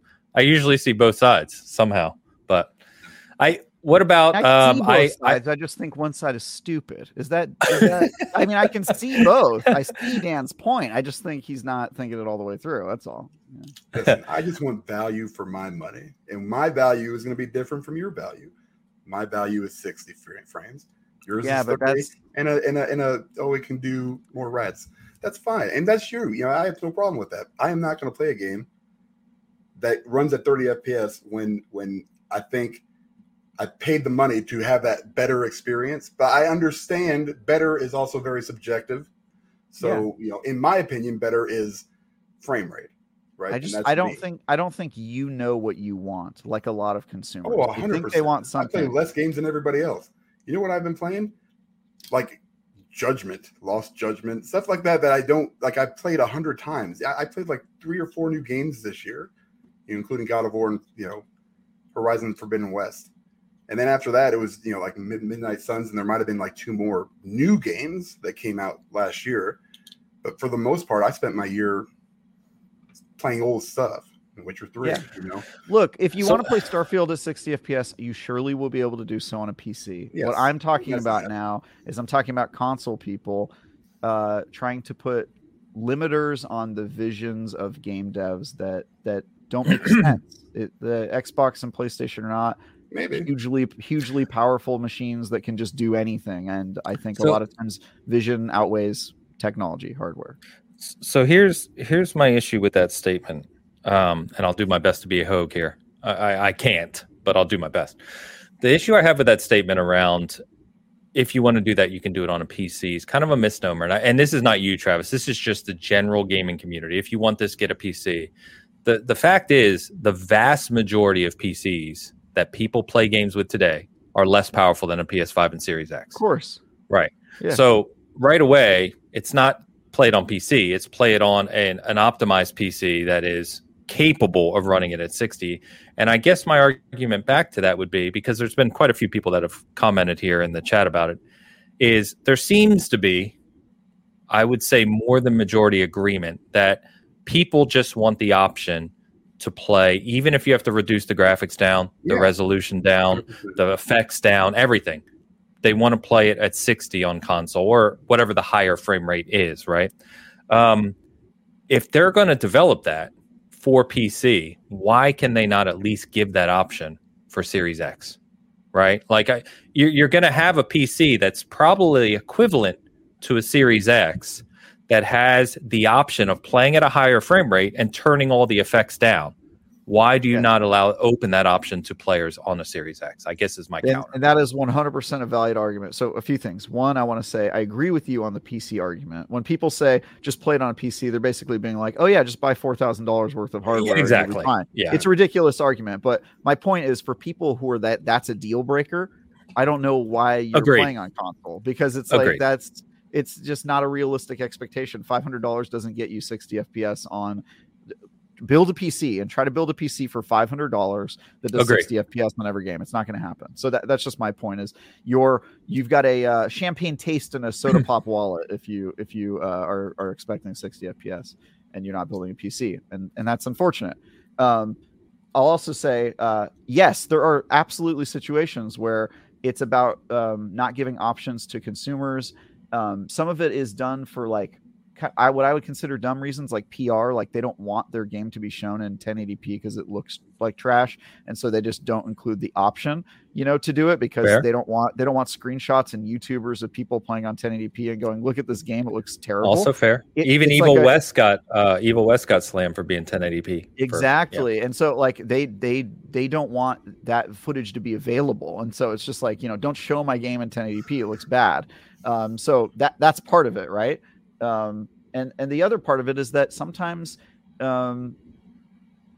it's a creative process as well as technical. So sometimes you want the game to do certain things. For example, the example I keep going back to is Plague Tale Requiem, which had a performance mode and a quality mode, but the performance mode still didn't run 60 FPS. It ran like 45. It was 40 or something like that. It was as good as they could get it. And so I'm all for giving options to console players and kind of taking off the hood, of the walled garden that consoles usually have. It just isn't realistic to expect for $500 you'll be able to get 60 FPS on every single game. It just isn't. There's a hardware reality. Some games have more ambition, more stuff in it. They can't do it. And the argument that you should go and buy a PC is a ridiculous one, because it's a $3,000, $4,000 investment. But if that's what you want, if that's what you're doing it, that's the way to do it. And there's no Xbox Series Y that you can buy for $800 that'll get there. Should be. So. There will be. There will be eventually. I really wish that's a whole nother argument, but man, give me the plug and play console Xbox experience at a PC 4090 level. Please. I don't care who has to do it. Just give it to me. I'm there. I'll pay for it. I would pay for a high-end console. I just don't know. I think they think there's probably not a market for it. There's barely a market for the Series X, right? You know, it's just it's a lot of money. I don't know if that's true. I mean, the console gamers they're not used to that price point, obviously. So no, but I think that's an outdated argument. We've talked about that before. We don't have to stay on that. Anyway, but I mean, if they sold the $1,200 Xbox, how many people do you think would buy it if supply wasn't an issue? Well, great. I mean, the investment by Microsoft to create and develop R&D a $1,200 Xbox would not be beneficial for them. There's no ROI on that, is what you're saying, which I agree with. I agree. And it would start to be out of date like almost immediately as well, which is like one of the advantages of PC is that you can swap out your parts, right? And so nobody's going to buy a $1,200 console that's only going to last 5 years. It's just so. I know. Yeah. By the way, 135 people with us live at the moment. Please hit that like button if you're enjoying the conversation. Appreciate you. Let's get a couple super chats before we talk about a whole lot of games that we haven't gotten to yet. So these have been sitting for a little bit. Don Lionheart back in the house. $5 super chat. Hi, friends. Happy New Year. Have you guys considered doing a fantasy critic league? I think it would be fun. Prayers and love for Hogue and his family. Thank you, Don. Thank you, Don. That is actually a good idea. I did talk to Mr. Badbit. So what that is basically think of fantasy football, right? But the four of us with Hogue would pick. You basically rotate and you pick games that are going to release in 2023, and you're aiming for the games that you believe will get the highest Metacritic score. And then you add up the score like points, basically, at the end of the year to see who wins. So here's a question about that game, though. Here's a question about that.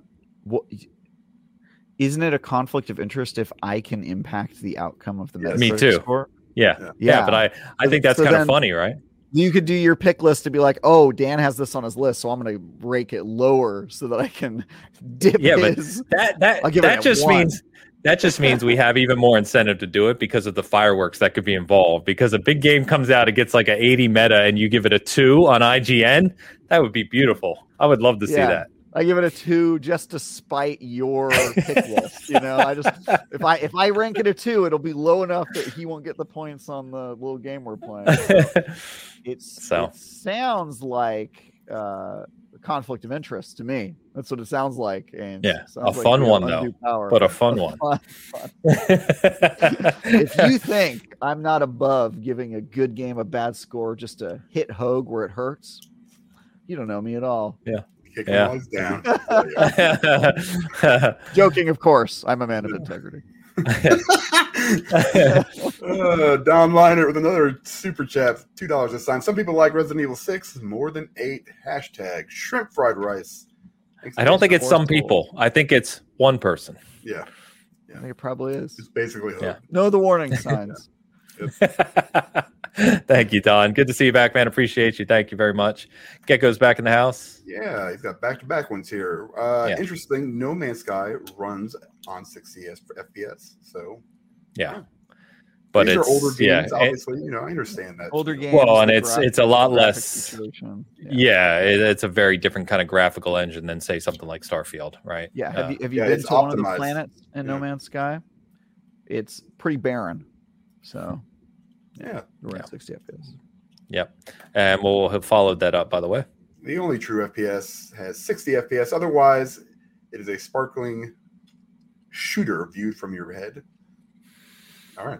The only true FPS has 60 FPS. Otherwise, it's a sparkling shooter viewed from your head. I think he means flashy, but I don't know what you mean by the first part of that statement, Gecko.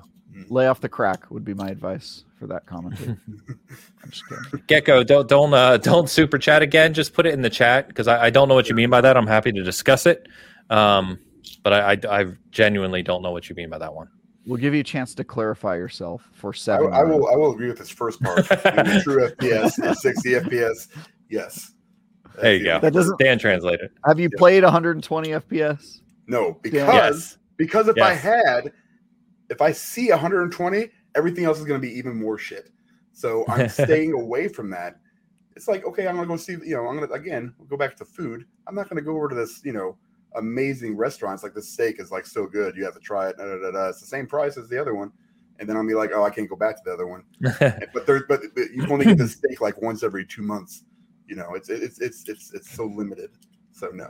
The funny thing is, Halo supports 60 and 120, and I play multiplayer in 120 only, because once you get used to 120 and competitive multiplayer, you can't go back.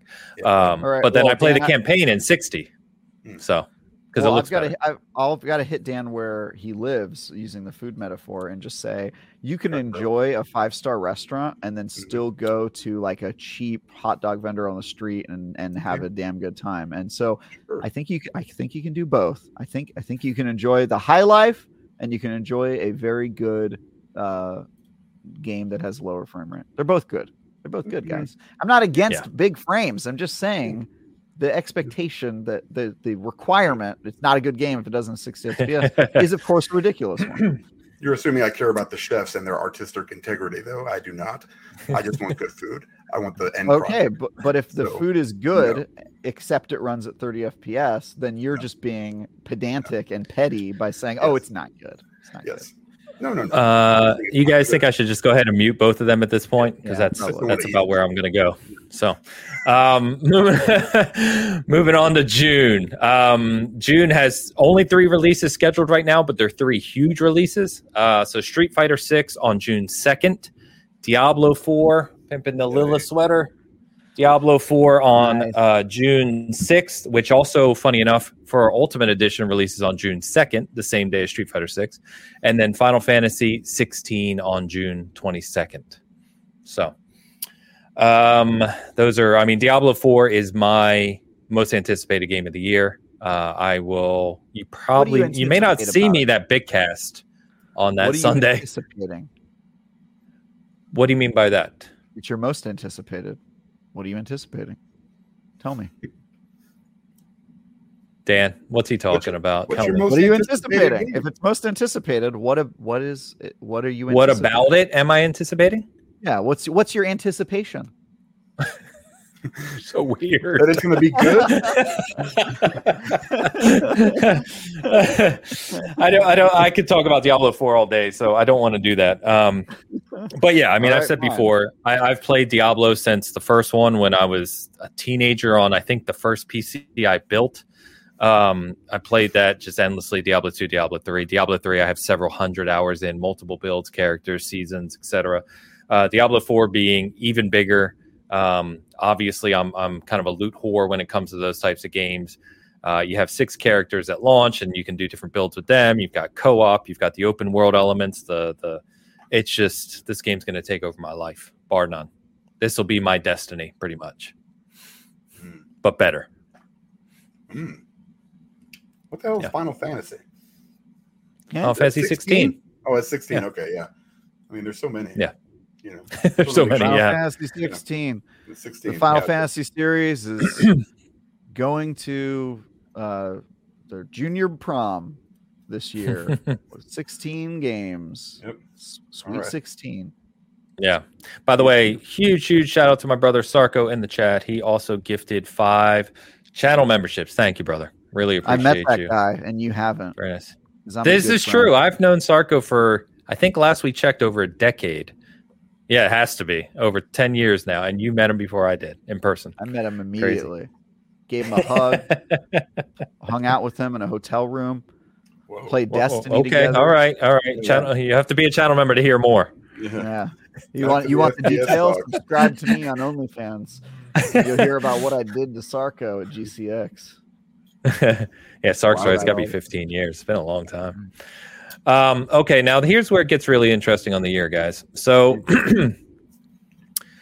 the first half, remember Xbox's showcase this past summer, right? Everything was coming out in the next 12 months. Everyone's talked about this.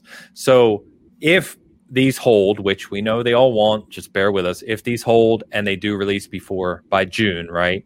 Here's the other games, at least, that we know are going to be releasing. And that's where Starfield comes into play, Redfall comes into play, and Forza Motorsport comes into play, along with Hollow Knight Silksong, Minecraft Legends, Flintlock Siege of Dawn. Pay attention to that one. I think that could be a AA banger. The Last Case of Benedict Fox, and Ravenlock, which is the new game from the developers of Echo Generation, which was kind of a beloved indie game that came out a couple years ago. So all of these games, and we kind of talked about Starfield already, but all of these games should be releasing by June if things hold. And as we saw last week, Bethesda kind of doubled down, at least on their page for Starfield, that it is releasing in the first half of the year. So and Redfall, which they put out. And Redfall, yes. Yeah. Yeah, cool. Yep. Yeah, Redfall's gotten some more recent previews. I did a video on Redfall a few months ago, and I'm glad that they're starting to talk more about what Redfall really is, because I think we know a lot of people had misconceptions about what Redfall is. I did, 100%. Yeah. And they're talking about it being a huge, open world, which we already knew. They actually said that in their first presentation, that it was a big open island that you can visit. You can play it single player. It's the full Arcane experience. Redfall, one of my most anticipated games of the year for sure.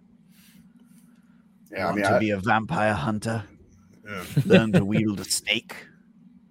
Yes, I wasn't great, excited for Starfield until this conversation. Oh my god! It's dead. It's dead to me. It's dead. No, I'm just joking. I'm still excited for it potentially. Well, here I'll help you a little bit. So, there's a lot of rumors swirling in the Xbox community right now. A lot of back chatter happening, and there's some things will be true, some won't, etc. But the early read on Starfield, because the game is in people's hands already, at least the build of it as it stands today. The early read on it is that it is surpassing all expectations. That it is very, very, very impressive. Yeah. That's from the Xbox community? Yeah. Okay. Gotcha. Anyway, Redfall, now that I've got some more information, looks like it might be my number one on this list, because all that stuff, I didn't know any of that, the new stuff that they really, it was just always like a co-op, it was really strange brigade-y to me at first. You know what I mean? Like, and this looks much better. I love Arcane. Love all their games. Yeah. So this one, that always kind of held me right there. And then Forza, of course, I'm going to be playing that. Everything else, yeah. But, on that list, my most anticipated game is Hollow Knight Silksong. I don't think you're alone. I think there's a lot of people. I can tell you exactly what I'm anticipating. I'm anticipating that it will evolve that genre of hardcore side-scroll platforming beyond what Hollow Knight 1 did, and will tell a great story in the process, maybe make you cry, who knows, like an Ori and the Blind Forest type of deal. And I'm damn excited for that game. It looks great. A lot of people are, man. Oh yeah, it's going to be huge. It'll be, it's hard to say this right now, but it feels like it's going to be the biggest, what you would normally classify as indie game of the year, bar none. Do you think it will be in the game of the year conversation? Yes, I think it will be. If Mitch is still working at IGN this December, you can bet Saltzman's going to be pimping that game out, and I may join him. Who knows? At this point in time, that's pretty high up there. That's pretty damn high up there, and I'm open to being surprised, but very excited about that game. See, Hollow Knight for me was one of those. It's like everybody was playing. I was like, I got to try this out, and I'm disappointed in myself that I'm not. Doesn't seem like your type of game at all. No, but I probably played through like a third of it, and I was like, this is so good, but I'm so bad at this. And it bothers me, like this is one of those games that I actually enjoyed, but I couldn't finish because I suck. This is the getting older, starting to get shaky hands kind of problems. I know that feeling, man. That's the worst. But yeah, I'm going to try it out anyway, because maybe it'll be, maybe I can handle this one. Also, I know that we just glossed over the new Zelda game, Tears of the Kingdom, but yes, we did state that there's lots of people excited for that. I am one of them. I know some people in this group aren't fans of Breath of the Wild. You don't have to keep calling Dan out, man. Jeez. I know. Shut up. But I'm excited for that game, and lots of people are excited for that game, and I think it's going to be good. Believe it or not, I am actually excited for that game, because My complaints about Breath of the Wild are pretty. I don't think I'm alone, right, in my complaints about Breath of the Wild. I think the open world was kind of bland. I think that the kind of upgrade system with the weapons and stuff was and breaking. I know that's been covered in nauseum, but that didn't do it for me. I think that the shrines were too repetitive, and I think that that's the feedback they've heard for years, right? And I'm pretty confident that they will take the foundation of Breath of the Wild and the open world Zelda experience and build upon it and expand upon it. And I think that Tears of the Kingdom could be really good. That's what I'm hoping. I think as long as they put traditional dungeons in that open world, where you get a break from the open world to like do full dungeons, that I will be, because that, I really liked Breath of the Wild, but there was part of me that was like, these dungeons they're not really dungeons. They're kind of just like little mini puzzles, and then you go do a boss fight. But I would love it if they just threw those full, big, meaty dungeons right on top of the open world kind of format. I'm okay with weapon breaking. I kind of think you need it in that world. You have to have a reason to switch weapons and try new things. Otherwise, you'll just find the thing that works and use it forever. You'll just use, the Master Sword until the cows come home. So I think that's kind of necessary in that world. And there's lots of games. Master Sword doesn't break, by the way. Doesn't it break eventually? It lasts a really long time. Oh, there you go. I guess you get a weapon that doesn't break. But lots of games do that. Like Dying Light 2 did that, and I thought it worked in that game as well. It kind of forces you to mix things up and always be improving. But maybe they can make it last a little longer. Doesn't need to last that short, I think. Last that short. Yeah. It was just you get like 4 swings on some of those weapons, and I was like, that seems a little harsh. Maybe. Yeah, that's what I mean. Yeah, I don't even mind the breaking. It's just that it was completely ridiculous. Like you had to look at the meter every time you hit something. Yeah. We'll see. I'm hopeful. We also glossed over Final Fantasy 16, with which, whether we like it or not, I don't know. We'll see how it turns out. But that game's going to be absolute. It's going to be a monster for the year. We're missing Hogue. He would talk. He would diatribe about this game. We'd be here until 11:30 hearing about Final Fantasy 16. There'd be like at least 5 or 6 words in that diatribe that you didn't understand, and you probably need to look for it because he's so well spoken. But I could never do that justice, so I'm not going to try. But I will just say, not my fan of Final Fantasy. What is your Final Fantasy?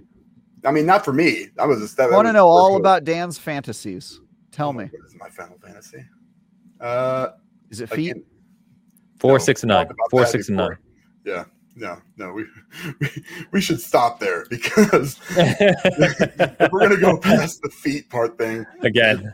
I'm glad we weren't live with our conversation prior to going live because we'd be banned. We have a whole different kind of audience. All right. So the funniest part is, guys, and I haven't even mentioned about Forza, which I've said before is one of that's top 3 for me this year. Pay attention to Flintlock Siege of Dawn. I really do think that's going to be a fun game.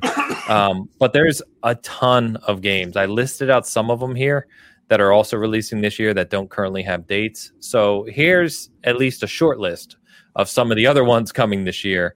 I also want to mention Stalker 2. So Stalker 2 was that game as part of Xbox's conference. Beast called it out in the chat.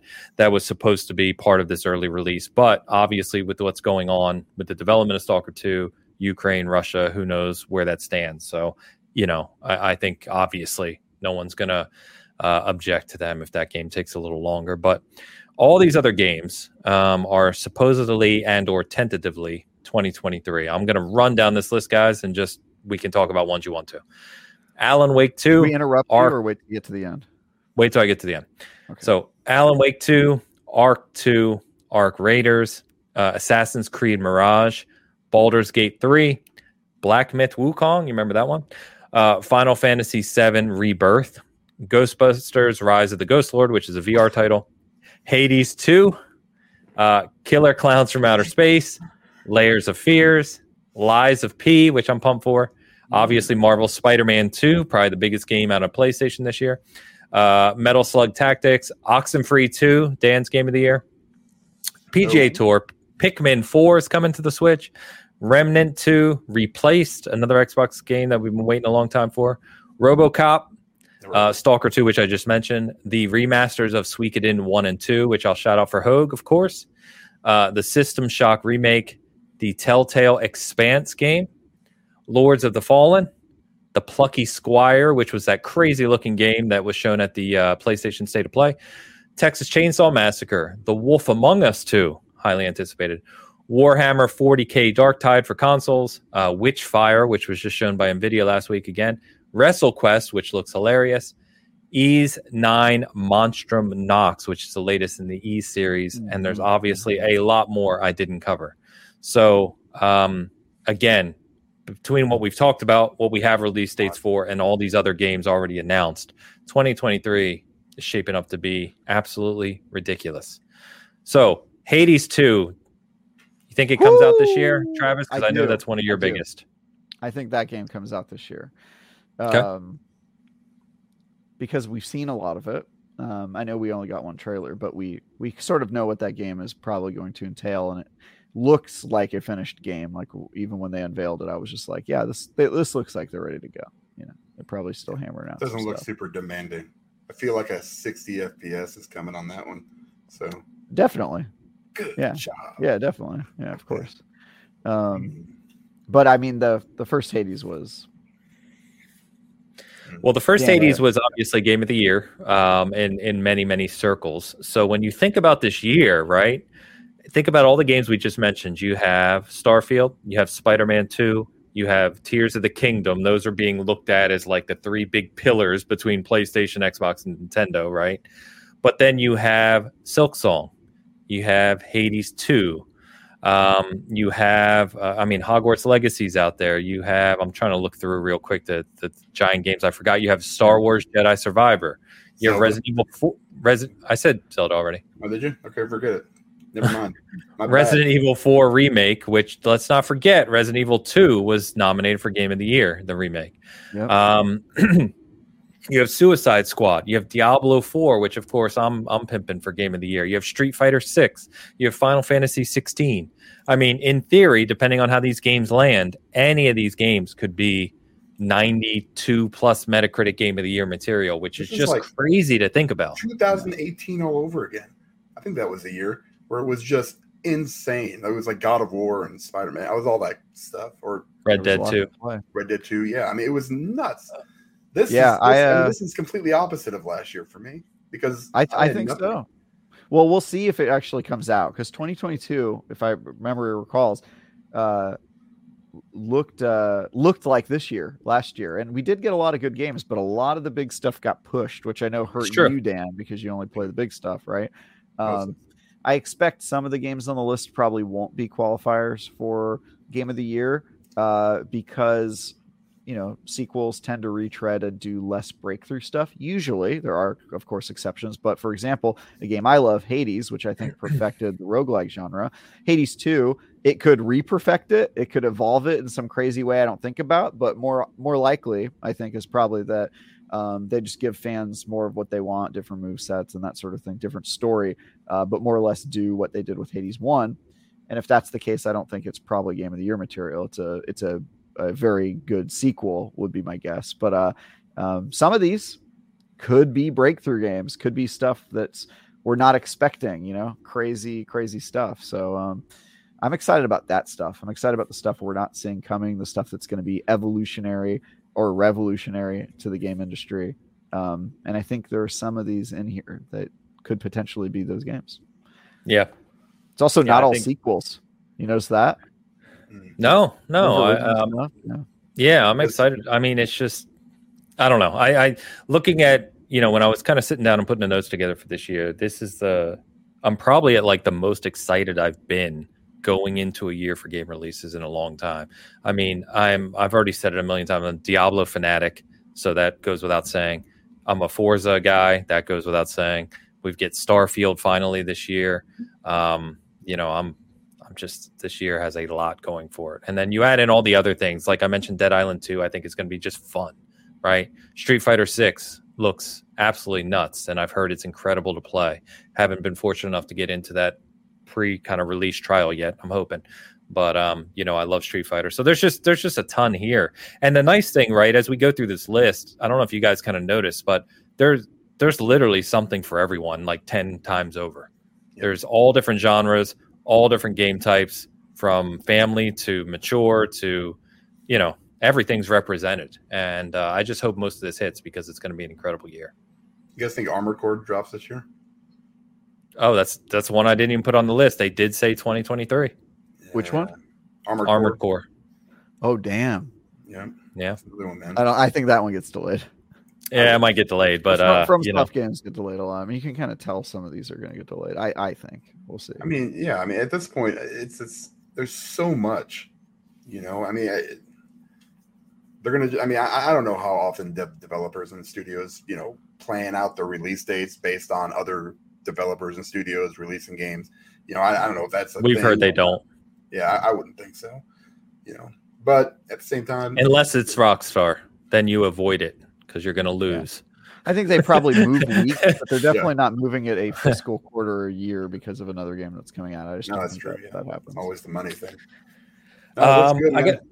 So, by the way, Gecko did follow up. I kind of scrolled back and went, and he said it was a joke. He missed a kind of word in there, but on this super chat where he said the only true FPS, he was referencing it was supposed to be champagne.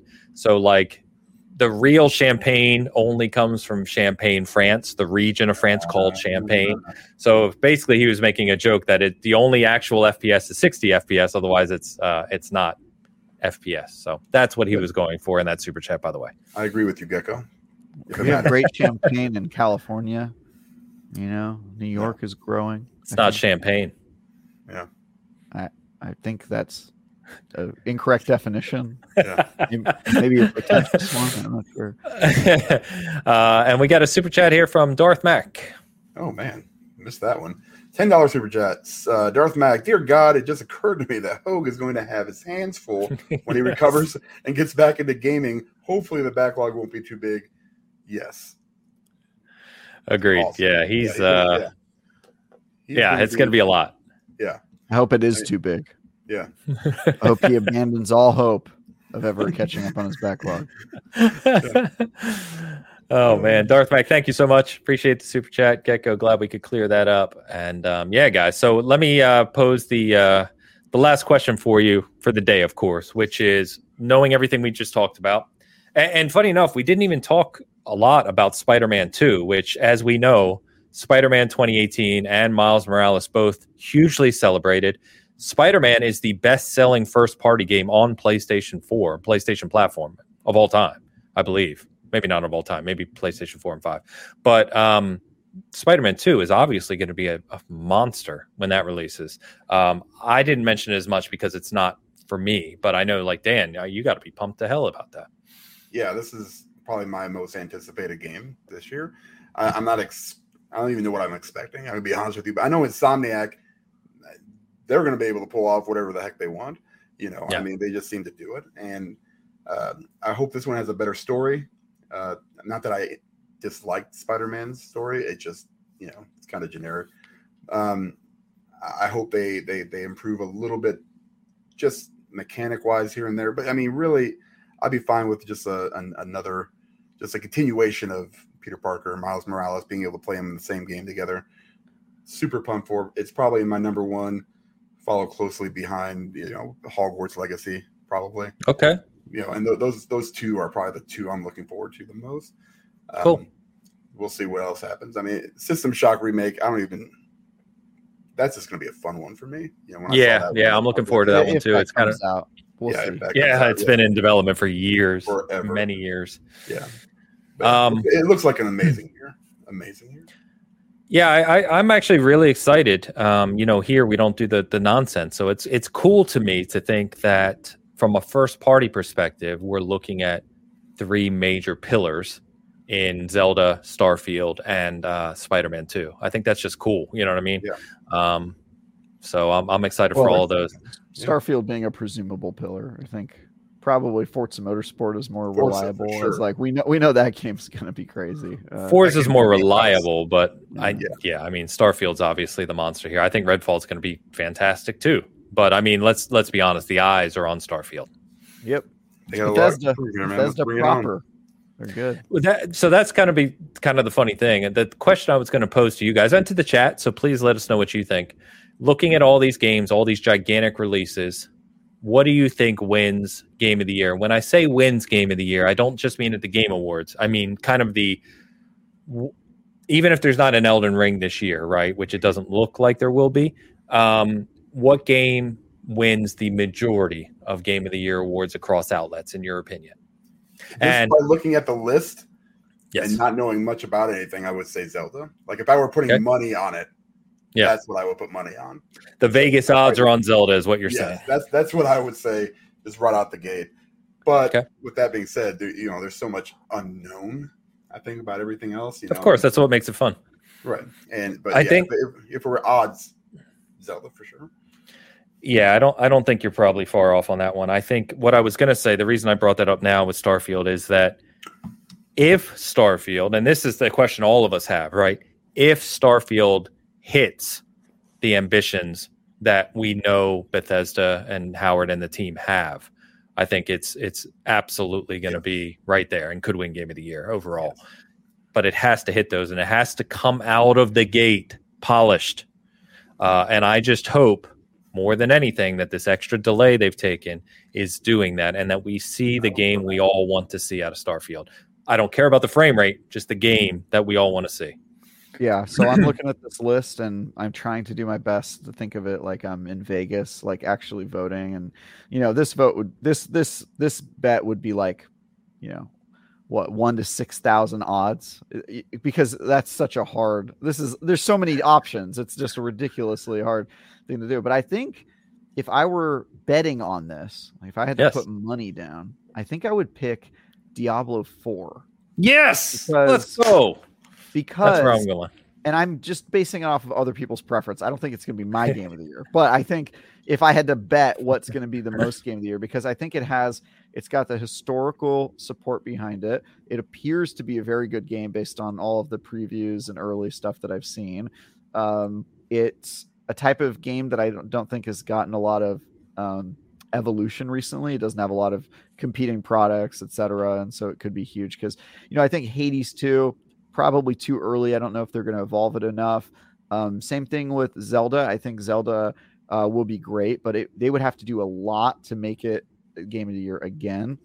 I think, like Hogwarts Legacy has a chance to surprise everyone and be Game of the Year. I think the game has a lot of potential. Based on what I've seen of the combat, I think that there's going to be some parts where people are like, the world is great, the story is good, but on actual gameplay, so I'm a little worried about that one. And Suicide Squad could also be that game that none of us saw coming and blows. You hear this, Dan? He's just spreading his bets across like 48 titles. No, I'm not betting on any of these. I'm trying to explain why I didn't pick them, because I think a lot of these have, like, they all have the potential. A lot of them. I'm looking at it as like, which one's gonna like surprise us and do the most for their genre, and has historical support among people who vote on these things or review games. And I know Diablo 4 has like rabid fan base. It's a sequel. It's from a studio that we know. A game like it hasn't won in a while. It just has all of the most of the kind of qualifiers I think that would win. So I'm going to bet on that, even though it wouldn't be, my game of the year. I think it'll probably win. Those are the qualifiers. I would say Forza Motorsport would take that for me. I would love to believe that. Me too, because I bet you it'll come out the most polished. I bet you it'll be the most improved. I bet you it'll move the genre forward more than any other game out there, because they constantly. It may win family racing game. Yeah, I agree with you, Dan, but I think your logic is flawed, because you need to look at historically racing games and their relationship with critics and the people that vote at the Game Awards. They do not vote for racing games as game of the year, period. But so that's a bad bet, man. It's a bad bet. But given I appreciate the bet myself. But here's the thing: if the question was which one do we personally I know. Well, he said Zelda. He said Zelda. Yeah. If I were, and I think most of the chat has said Zelda as well. A couple good points I want to call out, which is Abe in the house. Good to see you, brother. He says, I expect both that Starfield will be the most zeitgeist game, and it'll be polished by 2027 after hundreds of patches. Yeah, patches. Tough. User patches. Yes, that's true. And then of a prediction. Also, a very good point by our brother Bizzle. Diablo 4 will be decided as soon as it releases, because if it crashes like Diablo 3 on release, it will have a huge impact on how people feel about it. True, it has to launch well, and it's crazy to me that Blizzard still has so many issues with their launches. We saw it with Overwatch 2. So we'll see how that comes out of the gate. By the way, there was something else I was going to shout out. Mariano Pampa in the house with another 5 gifted channel memberships. You guys are super generous today. Generous, that's the damn word I was looking for earlier. And I just, super appreciative of you guys. So thank you so much, Pampa, Sark, and Midnight Jury for those channel membership contributions. It's awesome to see. I realized I'm not a channel member. I can't use my own tie emoji. No. Why don't you become a channel member, you cheapskate? What's wrong with you? I never get around to it. That's my problem. I will do that here shortly. However, you see what I'm dealing with? I will not. Travis has the IGN money over here. You know what I mean? And he just can't even support season gaming. We get that for free. No, IGN money famously. No, there's no benefits we don't offer benefits here. Come on now. It's too bad. What is your game? You didn't really say yours. My game. You think will. Yeah, so I'm cheating as well. I want to say Diablo 4. And a side note to you guys, I have a side bet with the guys over at Xbox Record This. A very fun. It's a small show, but very nice guys. Xbox show. If you want to hear about Xbox, obviously. But I bet them that Diablo 4 would outsell Starfield. They thought I was absolutely crazy, and I told them you don't understand how big the Diablo community is. I don't think a lot of people are going to pay for Starfield when they got Game Pass. Well, or Diablo 4. Yeah. How are you going to measure that up? Well, we said PC only, because Starfield obviously is Game Pass on Xbox, but then you have PC Game Pass where Starfield's going to be. So It's going to be close. We'll try and figure out that measurement, but I do think people underestimate just how big Diablo 4 is going to be. If the deal goes through, it'll also be on Game Pass on Xbox. If the deal finishes in time, we'll see. It could be. It'll be around that window, June, July. Yeah. Can you do highest concurrent players at a certain, between the, when they come out or something? Maybe like that? We'll figure it out. We'll figure it out. Yeah, sure. But I want to vote Diablo 4. I think that game, Travis kind of already nailed it. People don't realize how big Diablo major core releases are. I mean, they're tens and tens of millions of people. And I think that based on everything we've seen out of Diablo 4, including people playing it right now, it is going to be absolutely fantastic. All that said, I'm very similar to Dan and a lot of the chat, whereas if it was my money and I was actually betting this right now, it'd be on Zelda. Really? Yeah. It's Nintendo. It's Nintendo and it's Zelda. I mean, I agree with you, Travis. Yeah. But I agree with you in terms of moving the bar forward. Sequel, will it be accepted? All these things doesn't matter. It's Nintendo and it's Zelda. It's just not often that the direct follow-up, the next game in this short of a time span, wins. I don't know if I can think of any game that's done that. Ragnarok got a 94 meta, just like 2018. And if it wasn't for Elden Ring, but I mean, Elden Ring is a generational game. If it wasn't for that game, it would have won. I mean, there's a lot of close calls, but I don't know if any game's direct sequel has won Game of the Year. Let's see if I'm wrong. I would love to find an example. I want to see a game that Red Dead 2, but it was 10 years later. Well, it didn't win Game of the Year at the Game Awards, but it didn't win Game of the Year at the Game Awards. Yeah, but that's not what we're talking about, though. We're talking about majority of awards, right? Like overarching, recognizes Game of the Year. I would love somebody to put together this data. How about Last of Us 2? I mean, I don't know what. It didn't Last of Us win. Last of Us 2 didn't win. Didn't they? No, Last of Us Sekiro, was it that one? What year was Last of Us 2? I think it was the year after Sekiro, but yeah, it definitely didn't win. I would love to hear if there was a direct follow-up that won Game of the Year. Maybe GTA? No, GTA 4 didn't win. Well, God, GTA are 15 years apart at this rate. I'll count it, though. If somebody can find me an example, I will count it. I just want a direct follow-up. Last of Us 2 didn't win. I don't know why people are saying that.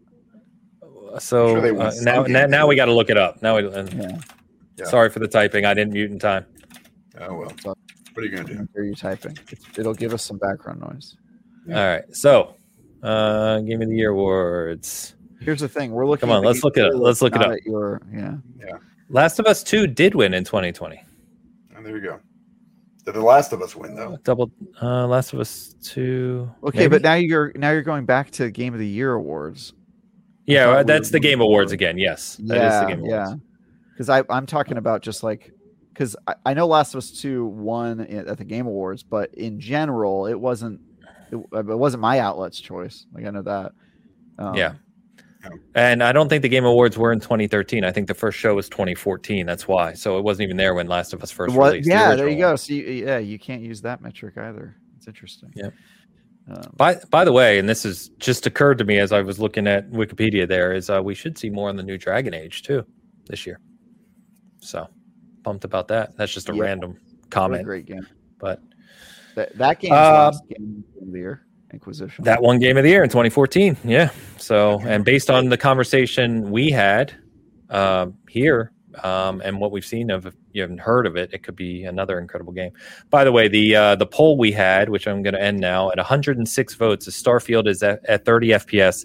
Will it impact your enjoyment? 42% yes, 58% no. So, generally an even split. By the way, I'm okay. I'm okay with it impacting your enjoyment if that's a factor that you really care about.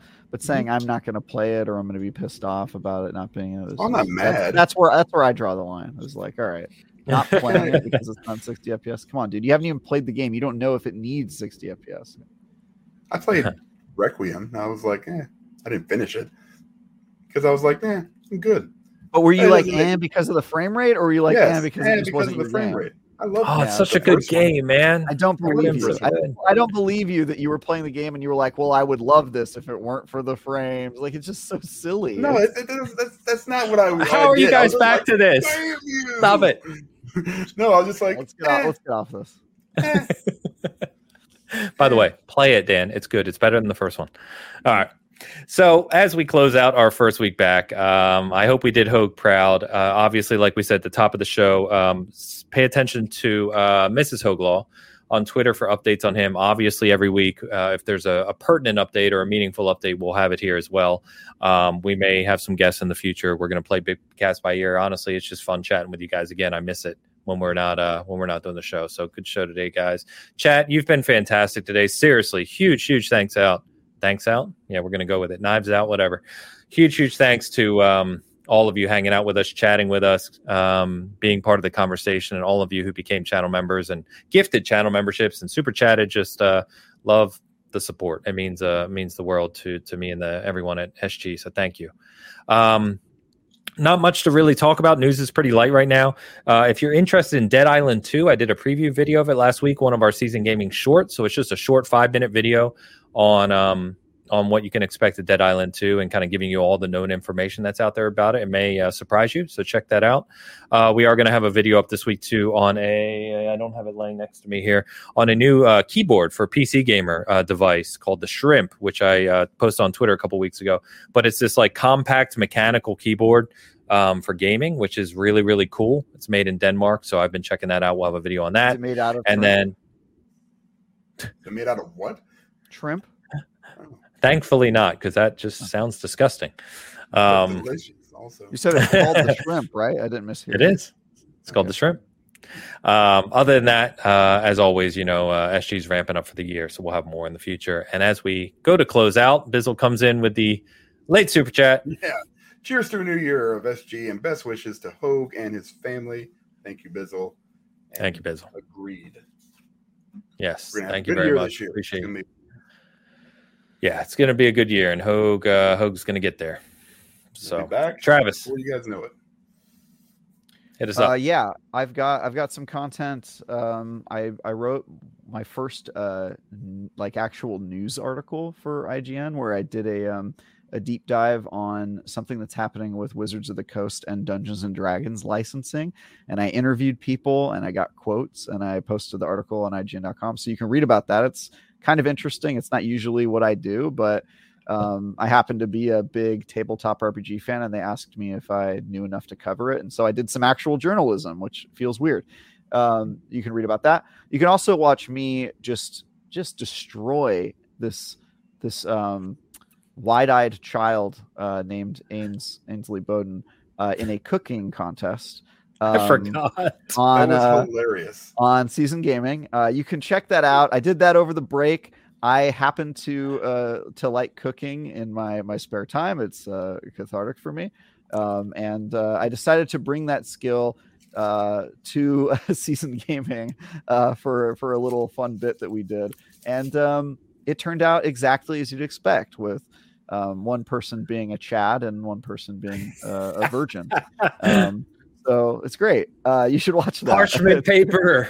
It's good content. It was very fun. But other than that, all my previews and reviews are embargoed. I can't really talk about them right now, but hopefully in a week or two, I'll start having stuff come out that I can talk to you guys about. But right now, I'm hard at work on content that I can't really share with you just yet. So more from me in the future. I'm really excited about this year. I'm just so stoked that I get to write about games and review them, and I'm just, this year is so full of potential. So I'm very excited about everything. Yeah, man. I don't want to spoiler the video for people who haven't watched it, but it's worth watching anyway. But Bree says, I thought maybe Ains burned the brownies on purpose. Believe me, I did not. I don't normally cook a lot. I definitely don't bake a lot. And it was a long process for me to make those. And everything came out well originally. Like I said in the video, you then layer on, you do this extra step at the end to make it like a s'more. That's where things went awry.